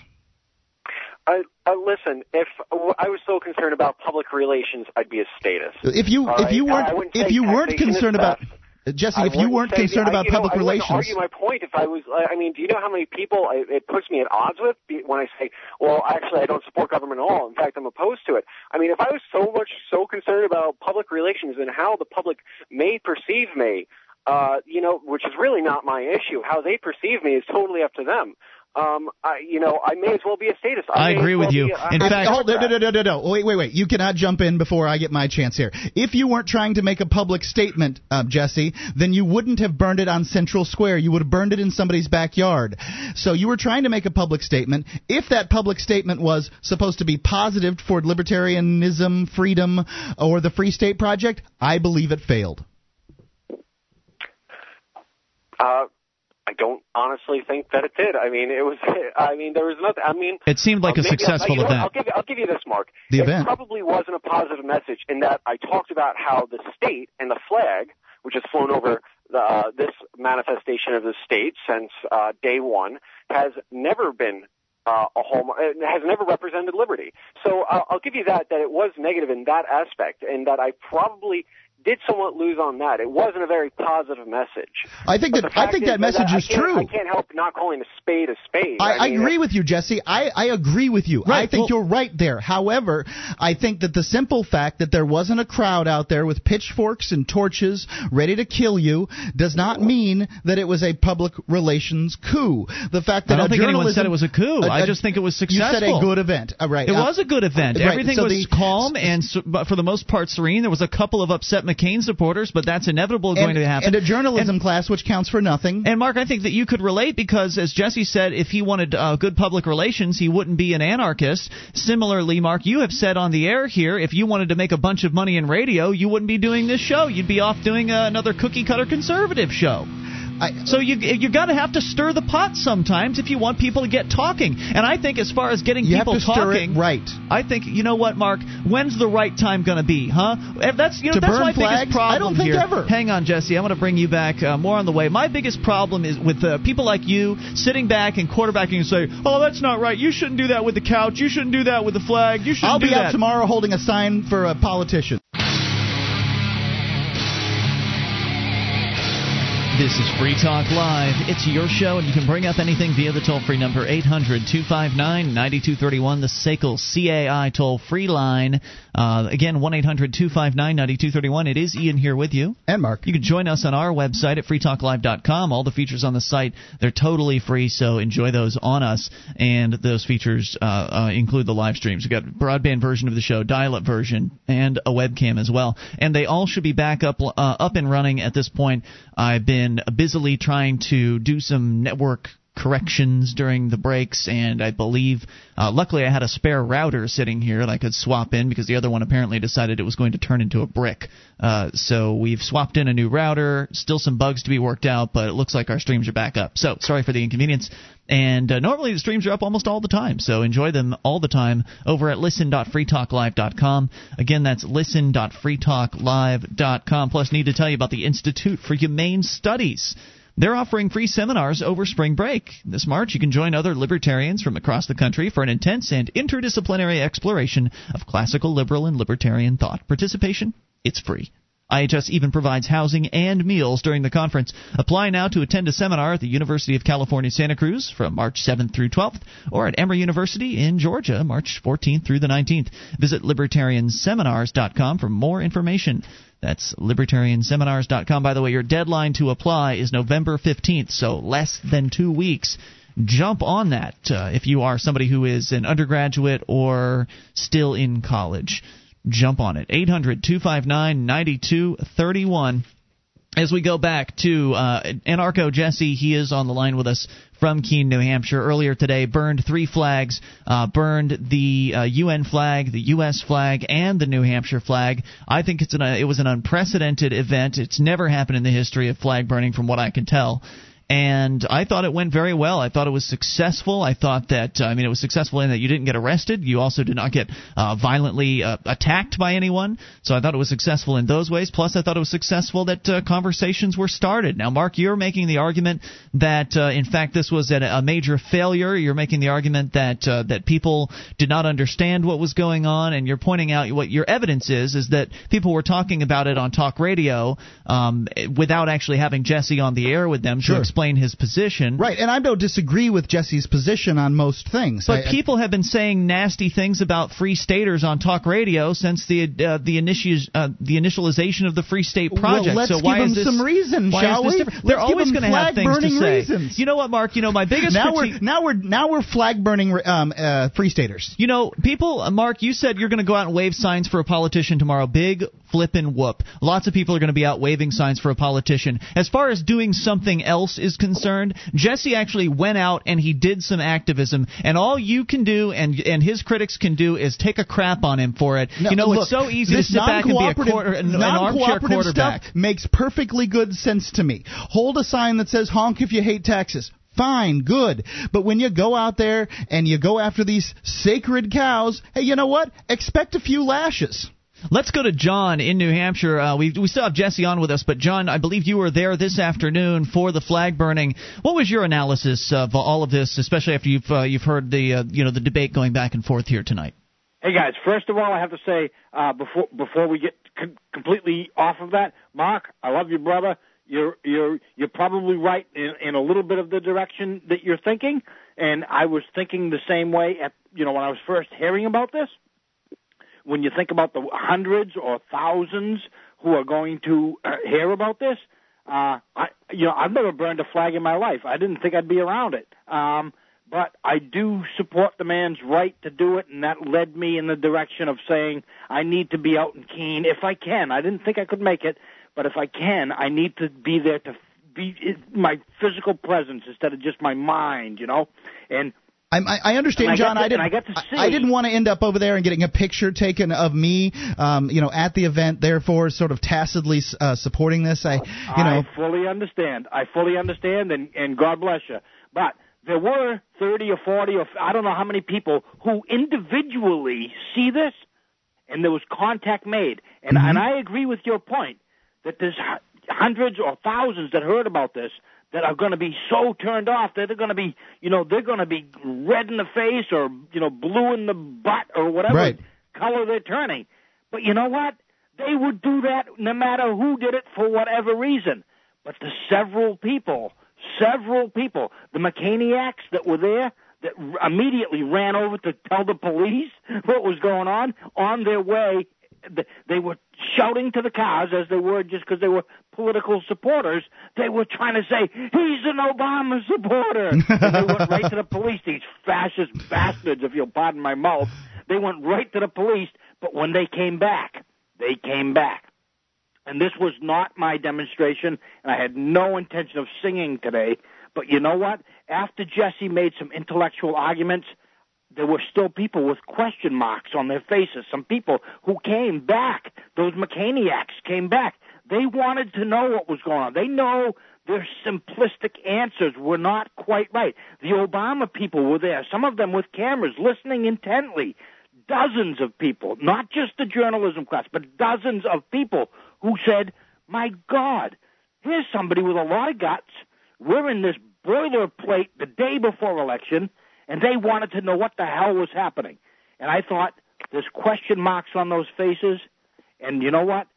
The intellectual arguments can hit from one direction, and the only thing I can do to help was to sing a song. And I sang my On the Road to Freedom song, which explains it. And in my, I didn't plan on doing this. I left out a whole damn verse of it. But we had fun, and Lauren Canario sang along with me. She said, is this a sing-along? I said, of course. Now, speaking of Lauren, this angry dude that was like all in Jesse's face, my intention, I'm not the biggest, toughest guy, and I don't know all the martial arts and all that. I do know a little bit about deflecting and all this stuff. In the end, you know what? This angry guy came up, wanted to be in his face. You know who turned that guy away? Who's that? Lauren Canario. Well, that makes 98-pound Lauren Canario and Kat Canning. They just couple of harmless ladies. The guy along the path and said, just keep moving. And it was just as peaceful as could be. He was angry, but he didn't need to go any further. He voiced his opinion, and Kat and Lauren got to do that. So, John, you'd say that it went pretty well. Person, not the gang in blue. They didn't come over there to do anything. And, like I said, those McCaniacs who wanted to, those fascist bastards that wanted to go right to the police and try to blame this on Obama or whatever, it was just fascinating. But they came back, and I can tell you one thing. When I did my little thing, and like I said, I had no intention of, I'm not trying to steal a show or anything like that from Jesse. I'm only trying to add to it. I spoke to somebody's heart. And those McCaniacs, when I started to talk about, some people say, if you don't like it here, why don't you leave? And if you don't vote, you should not complain. And doing it to a tune, because art, and particularly music, strikes the heart. They began to listen. I can see it in their face. I've sung songs before.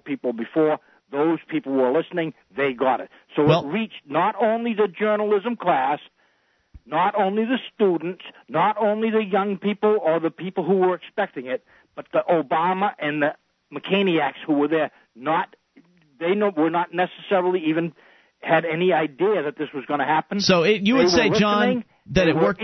They were engaged in the conversation. Would you say, John, that it worked out better? Exactly what we thought it could not do, Mark. You and I thought this could not happen. I was a witness. It happened today. Now, it's not a huge success.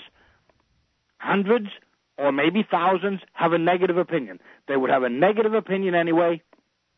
But well, I think that this can be a starting point. If one or two had a positive opinion of it, that would be awesome. Well, but I think maybe a half dozen or a dozen or maybe even a couple dozen came away from that saying, you know what, I need to question what the hell is going on in this country. John, I want to thank you for the call tonight. I appreciate hearing from you. Sounds like I appreciate John's passion, event. and an event with John is better than an event without. I absolutely agree with that. I want to get Jesse's thoughts here. I know you're going to have plenty of chance to go on here in a bit. Jesse, your thoughts?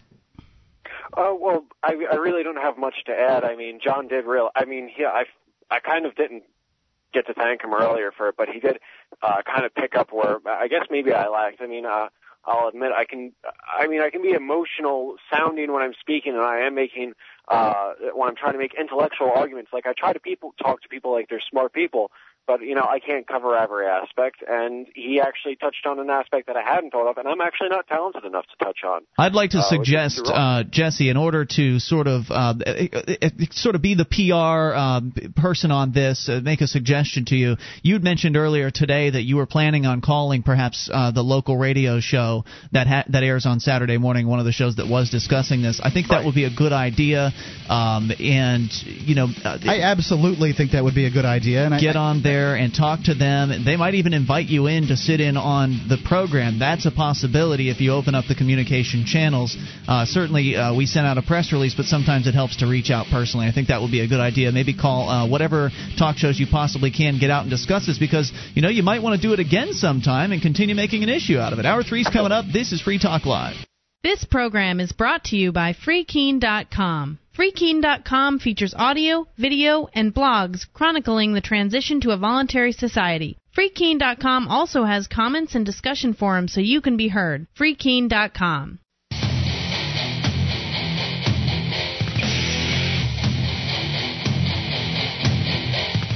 This is Free Talk Live. We are launching into hour number 3 of the program, and you can take control of the airwaves via the toll-free number, 800-259-9231.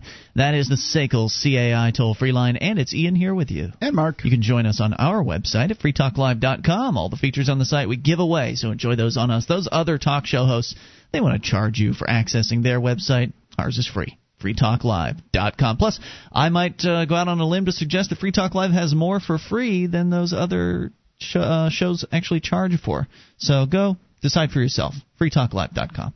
All right, we continue with your phone calls about what you want, and we go to Tom in New Hampshire. Tom, you are on Free Talk Live. Tom, New Hampshire, going once. Tom in New Hampshire, going twice. Let's try Jimmy in Kentucky. Jimmy, you're on Free Talk Live. Hello there. Jimmy in Kentucky, going once. Jimmy, Kentucky, going twice. Something wrong with the phones? Maybe something's wrong with the phones. Let's try one more. Todd in Michigan. Todd, you're on Free Talk Live. Hey, guys. How's it going? What's on your mind, Todd? Not much. I just wanted to urge people tomorrow, please, for the love of God, don't vote. What's that going to accomplish, for the Todd? love of God, I'm begging you people, don't vote. Now, wait a minute. You mean in the national election, right? Yeah. Okay. And the national election, you're wasting your time, you're wasting your energy and effort. Your vote isn't going to count at the end of the day. I agree. I don't disagree that my vote won't count at the end of the day. I absolutely agree with you on that point. But if I'm going to the polls, why shouldn't I vote in the national election? I'm going to be there to vote on some local issues. Why shouldn't I vote in the national election? Well, if you're going to vote for the local and maybe your state issues, like your referendums, that's fine. But I'm mostly referring to the presidential race because, quite honestly, unless you have, unless you have a third-party candidate like, say, Tom Knapp and Charles Jay on the Boston Tea Party ticket, and if you have that ballot in your state, or if you have, we've got George Phillies, or George Phillies, you're just basically wasting your time. Right, because no one's going to count those votes, so it doesn't matter. I mean, no one is ever going to show the vote totals for Charles J. or George Phillies. You'll never be able to even see. I mean, I suppose you could call the Division of Elections and get passed around from bureaucrat to bureaucrat to try to find out if they can give you the election totals for the more obscure candidates in that way. Well, NHPR is pretty good. I've noticed in the past of reporting every candidate that's on the ballot and how many votes they've gotten. So it's possible that somebody could be monitoring the NHPR site and see that your candidate got 3 digits. Well, considering the fact that Obama, according to some projections, is going to win this election, and we're going to have a Democratic Congress, most likely, even though it's possible that McCain may win the popular vote, but, who cares about that? The fact of the matter is, we're going to lose tomorrow, no matter which way. I agree that America loses tomorrow. Absolutely. Which tyrant will be chosen tomorrow is the ultimate question. It's like picking your flavor of which authoritarian do you want to eat on your ice cream tray. Who will be the new decider is what we're going to find out tomorrow. And I think personally I would put money on Obama, but who knows? It could be a surprise. Who knows? It could be a surprise. Oh, and one final thing before I go here. I don't know if you guys are aware of this, but they had Janine Turner, the Hollywood actress, and Victoria Jackson, who used to be a Saturday Night Live regular on O'Reilly, and they're going on and on about, vote for John McCain. He's, because Obama's a socialist. And I'm thinking pot calling the kettle black. Yep, no doubt about it, Todd. Thanks for the call, dude. Appreciate it. 800-259-9231. Mark, I know you had an email with a bunch of questions, but Jimmy, who was on the line, actually did send an email, and so I'm going to throw his question out real quick. Sure. Jimmy says that tomorrow, being National Sign Over Your Ability to Make Decisions for Yourself Day, I'll be out protesting democracy and handing out anti-democracy propaganda. I usually run into the, well, what else do you suggest line. It's a good question. I mean, people really don't know. To which I generally respond, individual liberty and personal accountability. The conversations go all over the place at times, and I'm wondering if you guys have any other suggestions as to what sort of response may be better than what I usually come up with. Tell them you prefer a king. I don't think you're going to bring anybody on board with that one. No, I don't know. I mean, all you can do is if you're going to go out and do such a thing, and I think it's worth your time. Talk to people about personal liberty issues. Do your very best. It's practice. Obviously you're going to have some slip-ups in order to have some successes in that arena, but I think you're going along the right direction. I think as a general rule, whatever you do, I mean, I like what you're saying, Mark, is, this is practice, and don't feel bad if you mess up a few of them. Right. I think that you're even in your practicing, that you're probably to some extent doing at the very least a neutral job, if not a good job for liberty. And I would suspect you're doing good if you've done it a few times. Yeah, I would say that the one rule you want to keep in mind is to keep it short. Keep it simple and keep it short. So when you're talking to these people, I mean, presumably he says he's going to be protesting democracy and handing out anti-democracy propaganda. I presume that means he's going to be doing it at the voting location. Seems like the obvious place to do it. That's what we're going to be doing here in Keene tomorrow. There are going to be people that are going to be spreading out to the 5 different voting locations here and handing out voluntarist literature. And I would suggest that basically you just hand people things, and if they get into a conversation with you, give them the answer that you've given them, that you think individual liberty is the way we should do things, and then tell them you can get more information about that here. Thank you very much. Have a nice day. And I mean, don't be rude about it or anything like that, but let them know you're very busy, and that while you appreciate their questions, you just don't have time to answer all of their questions right now. If you put an email address on there or something like that, presumably on your brochures, whatever it is you have, there will be a website for someone to go to in order to get more information. Ideally, that's what you want them to do, because if you engage somebody, especially somebody who's out participating in democracy and in the voting the democratic process, you're more than likely going to come across people that are not so receptive to what it is that you're saying. So they're going to get into issue. If you keep talking, they're going to get into issues, and then once you get into issues, then you're dug in deep. I mean, there's no getting out of that except to just end the conversation. And at that point, it could come across as rude. So try to keep it short. Make your number one goal to get the information into the person's hands. Maybe answer a quick question, but then say thanks. I'm sorry, I don't want to cut you off here, but I've got other people coming by, and if you've got any questions, go to that website. It should lay it out for you. Now, I don't know about that, but you have a far more success in this particular arena than I do, doing positive sort of outreach kind of like this, and I can think of a couple of them off the top of my head. I don't know if these are your biggest successes or anything like that, but didn't you spend some time talking to, say, Neil Connor, the publisher of the Liberty Sentinel, or whatever editor or whatever he is? Didn't you spend some time talking to him when you met him at the Sarasota County Fair and got him on his little path to liberty? I don't recall. It was so long ago. I don't know how much time I spent. And what about Menno Troyer? Menno, what you're talking about? You're naming names here, Mark. Nobody knows. But you're I'm talking just about people. There were successes. Right. When you say successes, you're talking about people that were sort of unearthed by my activism efforts. Right. I think I made that abundantly clear when I'm sorry, when it wasn't clear. It wasn't clear to me. You were staring at your flashing lights. No, I wasn't. Anyway, you're talking about the success stories as far as people that wouldn't necessarily be involved in the movement today if it weren't for my efforts. Correct. And Menno Troyer was a result of me making a phone calls to the list of Free State Project members down in Florida. So that was not even an outreach thing. I guess I was under the wrong impression as to how it was working. But I don't know. I'm just trying to find out, is it a good idea to engage people, because some people do want to talk. They do want to talk, and that's the problem. Usually the people that want to talk. A good handout piece is a very good thing. I wouldn't disagree with that. Usually the people that want to talk are the people that disagree with you, and they want to get into a debate with you, and that's the last thing you need. Generally what I did was I would give out the world's smallest political quiz, which I haven't done that in a long time, but back then that's what I was doing, and then I would essentially offer material to the people who took the quiz. Whether or not they scored libertarian, I would offer to sell them information. And Neil Connor, who you mentioned, was there with some friends. They were interested. They didn't necessarily believe they were libertarians, but they were actually interested enough to buy a book. So I didn't blab all over them to get them to do that. More on the way. This is Free Talk Live. This is Free Talk Live, and you can bring up anything. Just dial the toll-free number 1-800-259-9231, the SACL CAI toll-free line. It is Ian here with you. And Mark. You can join us on our website at freetalklive.com. All the features on the site, they're free, so enjoy those on us, and they include the bulletin board system. You can get interactive with over 400,000 posts. There's a lot to talk about there.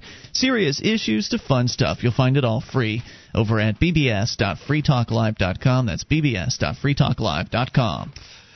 This year over spring break, I recommend you go to the Institute for Humane Studies. It is now offering free seminars over spring break. They'll be at the Emory University in Atlanta, Georgia, and UCSC in Santa Cruz. You can apply now, as the early registration is up to November the 15th. It's open to undergraduates, graduate students, and recent graduates, and they cover all the costs: meals, housing, participations, all covered by the Institute for Humane Studies. Some of the past topics include public choice in education and government and morality.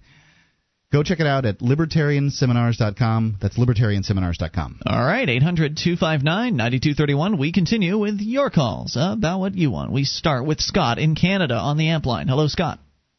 Hi, guys. Hey, what's on your mind? Well, you're talking a little bit about some of this activism, and also on Saturday night you talk about in-market activism. I had some experiences with this recently. Mm-hmm. I was planning on running in the Canadian election for the Libertarian Party of Canada in the federal election, and I got screwed, basically. Kind of to what you're talking about, one of the things I had to do was go around and get 100 signatures from people in my area, knocking on doors. And you're right, the people that want to sit there and talk are people that disagree with you and want to debate you, and it's a waste of time. When I have 100 doors to knock on, you just got to be like, okay, great, and move on, or else you're going to be there all day. Yep, absolutely. You're not getting your goals accomplished. It took me about an hour to get 10 signatures.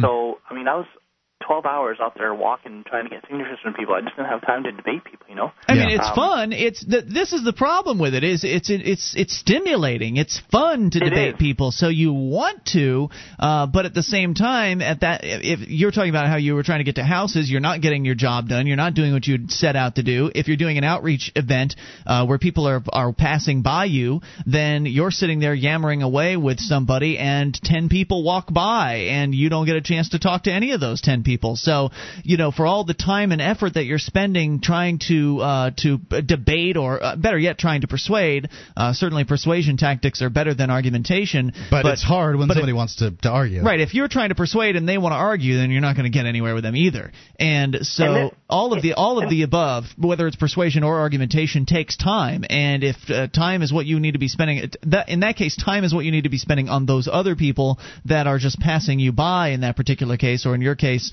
going to the other household so you can get your message in front of them, because they're more likely to be better prospects. I mean, period. They're just more likely. The more prospects you put in front of yourself, the more likely you're going to find ones that are looking for what you're selling, and in this case, selling liberty.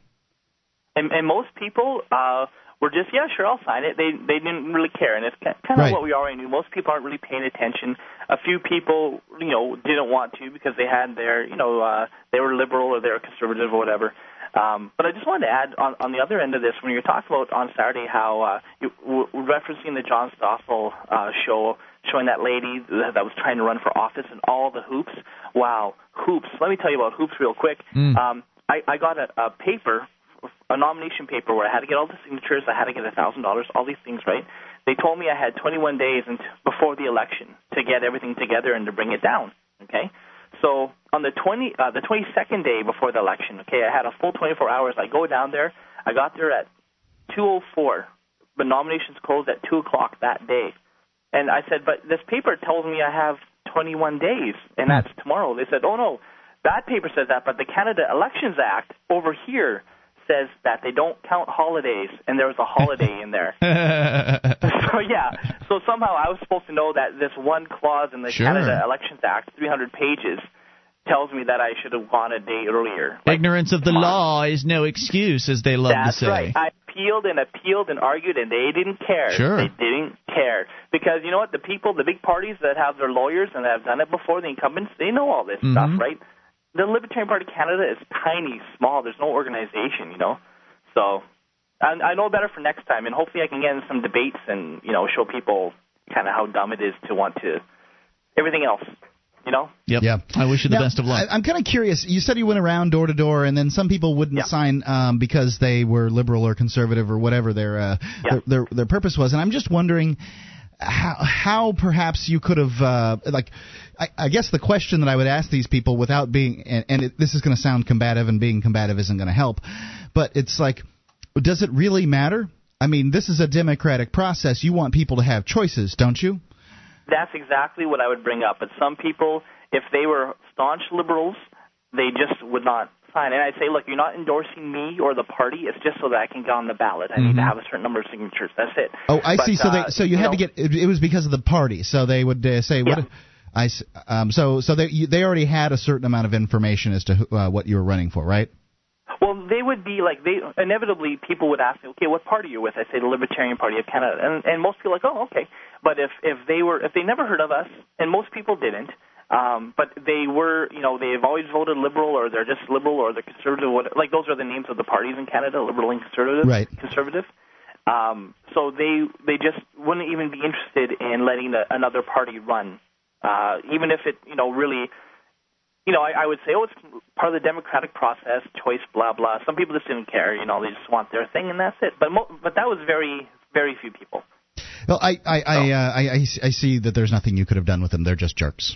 There you go. Yeah, and, I like I said, I just had to move on. I had a lot of walking to do. So. It's like the people that get very, very upset about the fact that their family members don't get it, or they don't want to listen to them or whatever. I mean, you love your family or friends, and they don't want to listen to what you have to say, and they get very upset about it. And I understand why. I mean, I understand the desire to have the people that you care about on board with liberty. It makes sense. It's something that people that love liberty want, but inevitably you're not going to be successful at converting everybody or giving them all. They're not all going to come on board, and so instead of torturing oneself over the fact that not everybody agrees with you, all you can do is just move on to the next prospect. I mean, it really is it's a sales job, essentially. You're moving through numbers, and we don't need everybody. We really don't. We don't need a majority. We need a small minority of people to come on board and get these ideas, and once that small minority is on board with the ideas, it'll get to the point where we have enough market penetration, if you will, to where the sheep will just follow along with us. They'll say, this liberty stuff sounds pretty good. Hey, there's some cool people over there. Hey, attractive ladies are in this movement. Well, I'll come on board too. Because, like you say, they don't think much about this stuff. So all we have to do is bring some of the thinkers on board and bring some of the doers on board, get some more activists together, and I think it'll all fall into place all over time. But if we spend too much time on the hopeless cases, then we'll never get to where we want to be. Thanks for the call tonight, dude. Good hearing from you. 800-259-9231. It's just sad that when one of the hopeless cases is somebody you care about, it can be pretty frustrating. And I can understand that. But you got to move on. 1-800-259-9231. We're going to move on to your phone calls about whatever you want. You can bring up anything.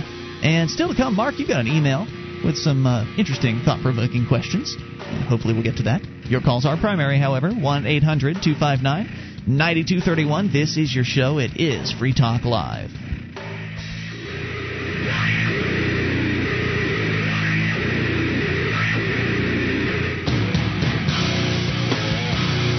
Our archives, website, and podcast will continue to stay free, but if you think other people deserve to hear this show, consider becoming a Free Talk Live amplifier for just $3 a month at amp.freetalklive.com. Help free some minds. Visit amp.freetalklive.com.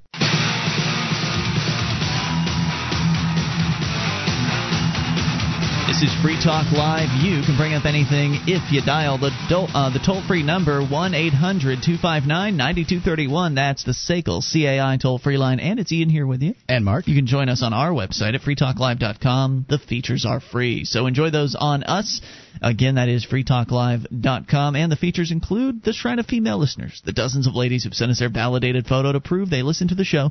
Head over to shrine.freetalklive.com and enjoy free on us. Again, shrine.freetalklive.com. And you should also come join us at the Liberty Forum coming up early in March next year. You can go to freestateproject.org/Liberty Forum to get more information about the event.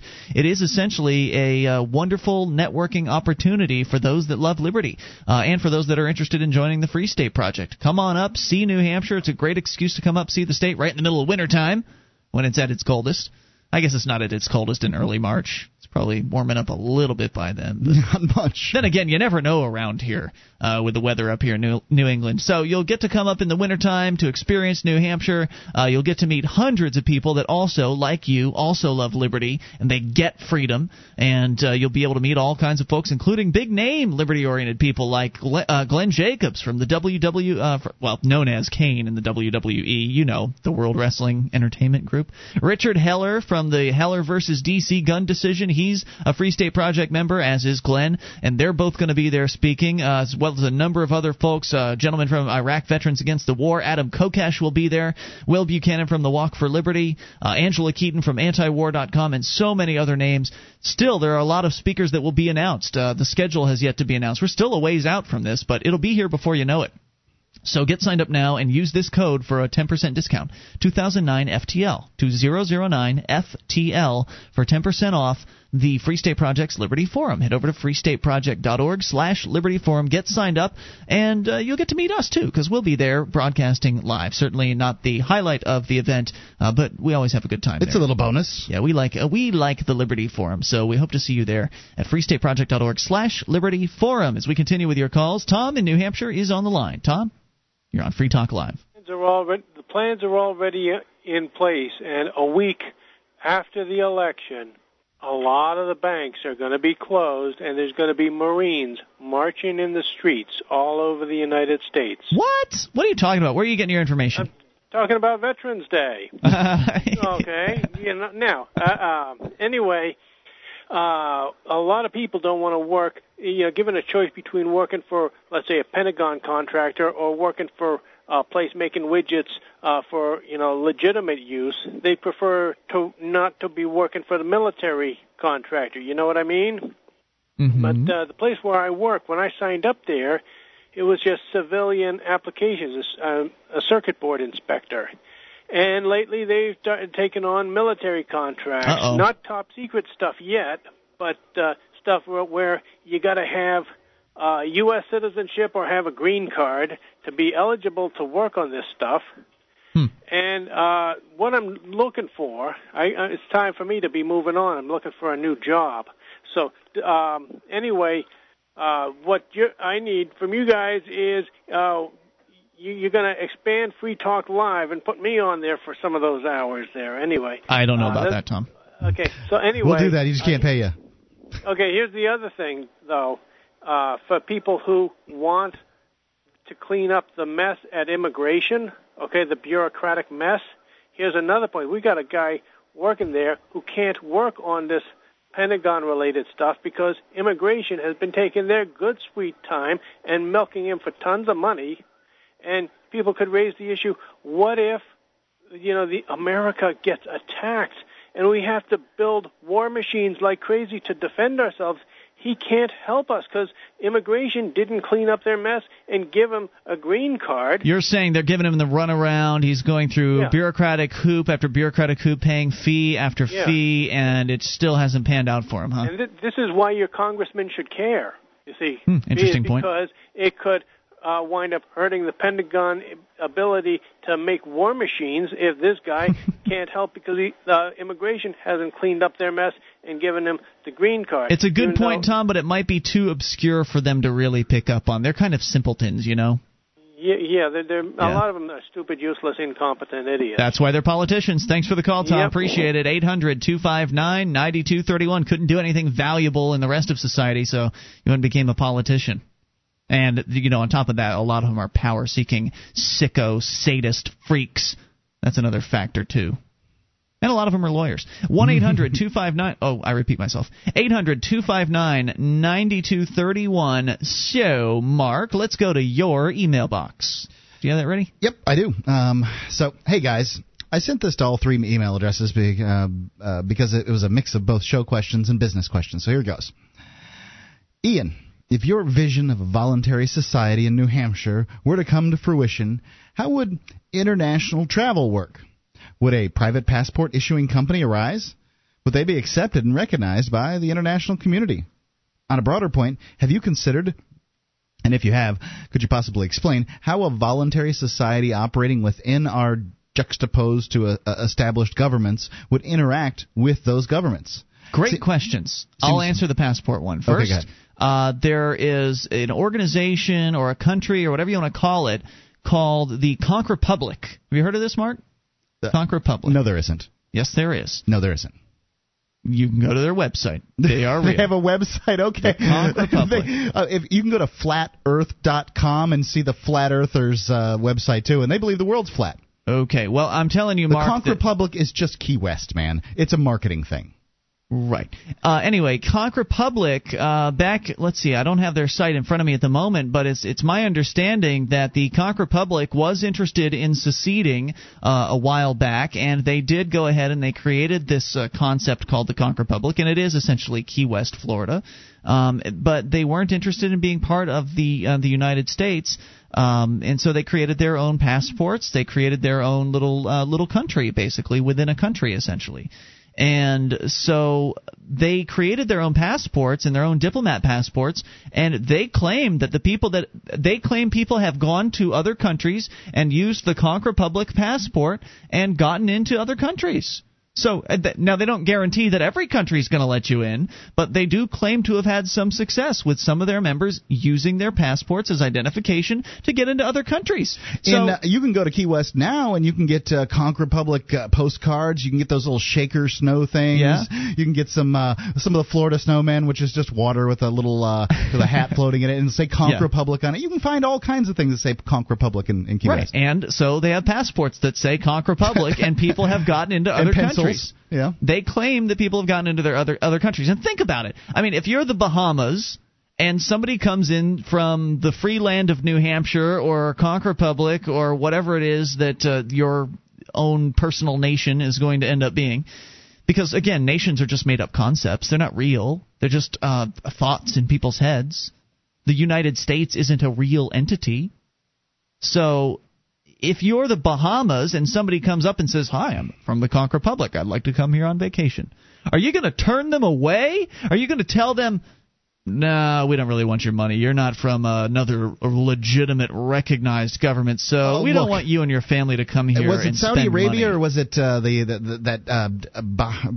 Bahrain, Dubai that threw the guy in jail for having the speck of marijuana on the sole of his shoe? Dubai, I believe, yeah. Yeah, I think that people might just turn you away for That's having fine, then they don't get your business. And then you're stuck at a freaking airport for how long? Well, I think that there are going to be plenty of countries out there that would be interested in having people visit from the free land of New Hampshire. I think that there'd be plenty of folks that would want that. I think that this is something that can be overcome. I'm just saying that the Conch Republic... Hey, I'm giving you a real-life example of someone that claims to have gotten into another country. I don't know if it's a true claim, but they claim that. There's that one... you can get citizenship status on that one oil derrick out in the North Sea, can't you? You mean up by the UK? Yeah. That's not an oil derrick. It's an old military platform. Okay, as I understand it. But it's a country, and they issue stuff. Right. I mean, you create your own country, the free land of Mark. Whatever. If they want your business, they'll let you in. 800-259-9231. That is the SACL CAI toll-free line. Just make it look like a passport, and they probably... I mean, if there's a name of an obscure country on there, how the hell are they going to know it's not real? And what makes it real anyway? More on the way. This is Free Talk Live. Only moments remain. Just enough time to sneak your call in if you make it right now at 1-800-259-9231. That is the SACL CAI toll-free line, and it's Ian here with you. And Mark. That's 1-800-259-9231. You can join us online at freetalklive.com. All the features on the site, they're free. Now, if you like the show and you want to help support Free Talk Live, we need your vote in the Podcast Awards contest. Actually, we need two votes. One is podcastawards.com. The other is vote.freetalklive.com. But let's focus on Podcast Awards because it only happens once a year. Podcastawards.com. Scroll down the page. Go to the political category. Find Free Talk Live. Select Free Talk Live. Then scroll down a little further. Enter in the required information, which is very little. It's name and email address. And then click Submit, and you'll have cast your vote for today. And I say today because you can vote tomorrow. Every 24 hours, you may vote for Free Talk Live at podcastawards.com. Now, when you do submit your ballot, you will. There's a good chance that you're going to be verified, and that means they'll send you a quick email just to make sure you're a real person. Just click the link that validates you inside that email, and you'll be done. So it makes a big difference for us. If we can win this podcast award, it'll be our fourth in a row, which may be the only podcast ever to win 4 podcast awards in a row. It may. So help us out. Podcastawards.com, political category, vote for Free Talk Live.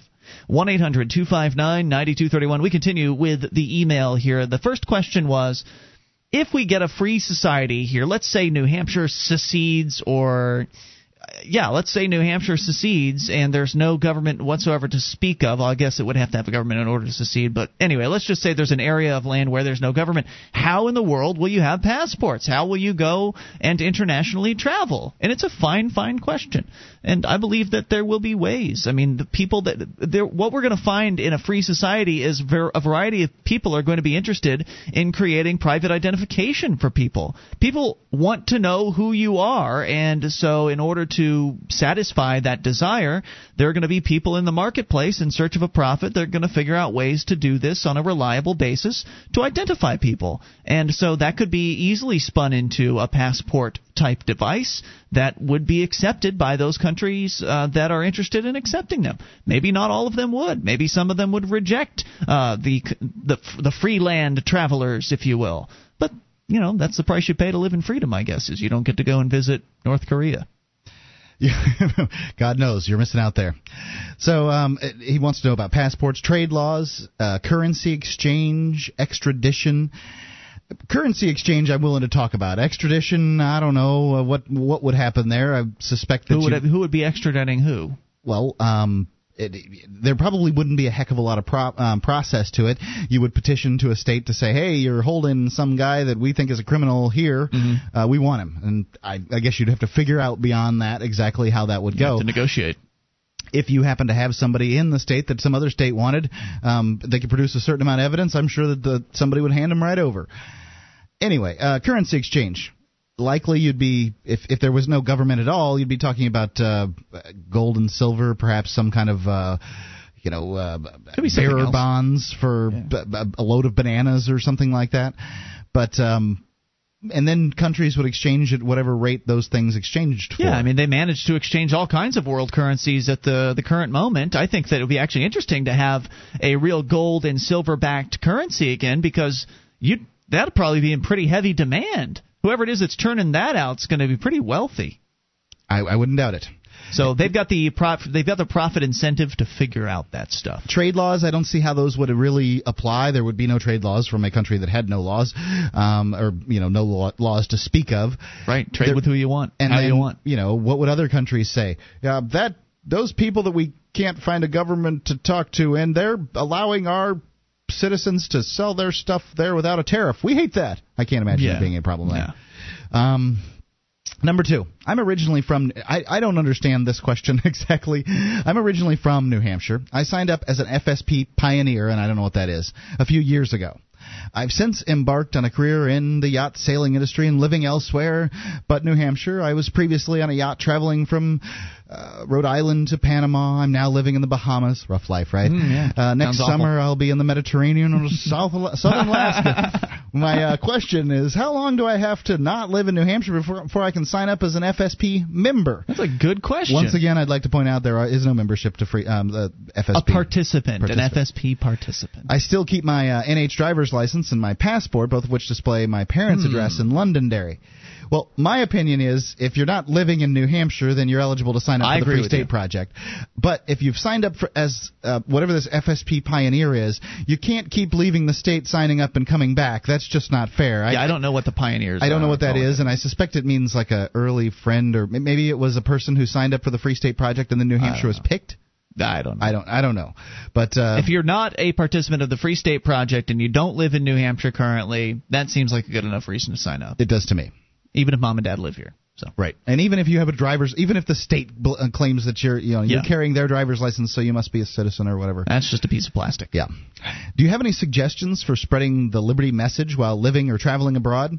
I've had many a conversation with my coworkers, none of whom are American, most of which fell on deaf ears, and I was retorted in with an ambiguous, well, that's not how it would work in my country.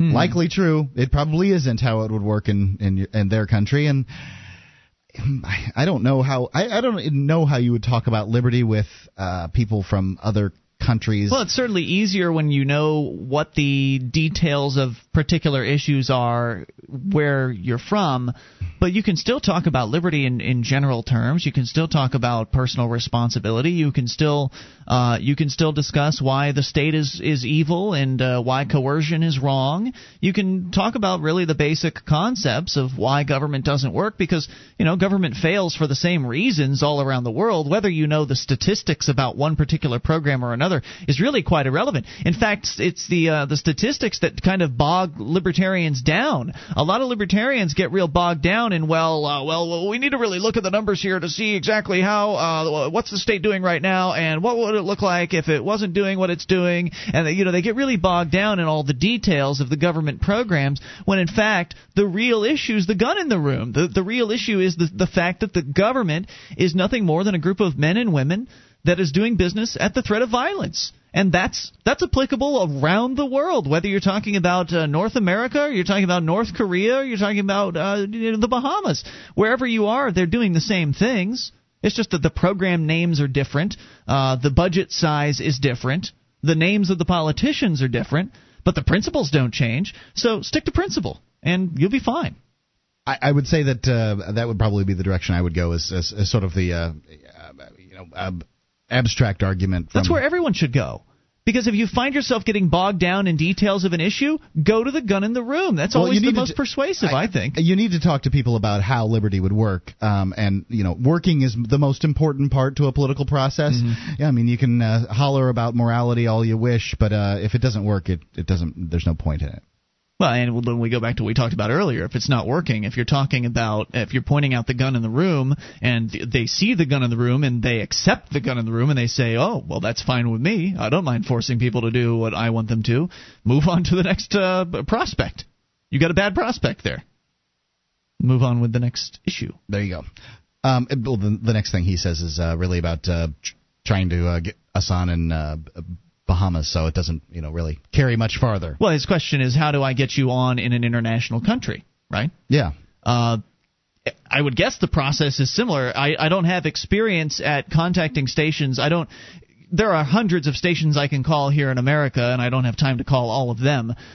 So contacting stations in other countries is not even on my radar. I have tried to call a few Canadian stations that are relatively close to the border of the United States, and I struck out a few times and was just like, I'll focus on U.S. stations, just because Canadian stations they're not the problem that you're going to run into is they're going to perceive U.S. talk radio as being about U.S. politics, and it's an easily understandable conception, because that's what most U.S. talk radio is. It's, you tune into Rush Limbaugh, he's talking about the Republicans and how bad the Democrats are, and you tune into the progressive shows and they're talking about the reverse.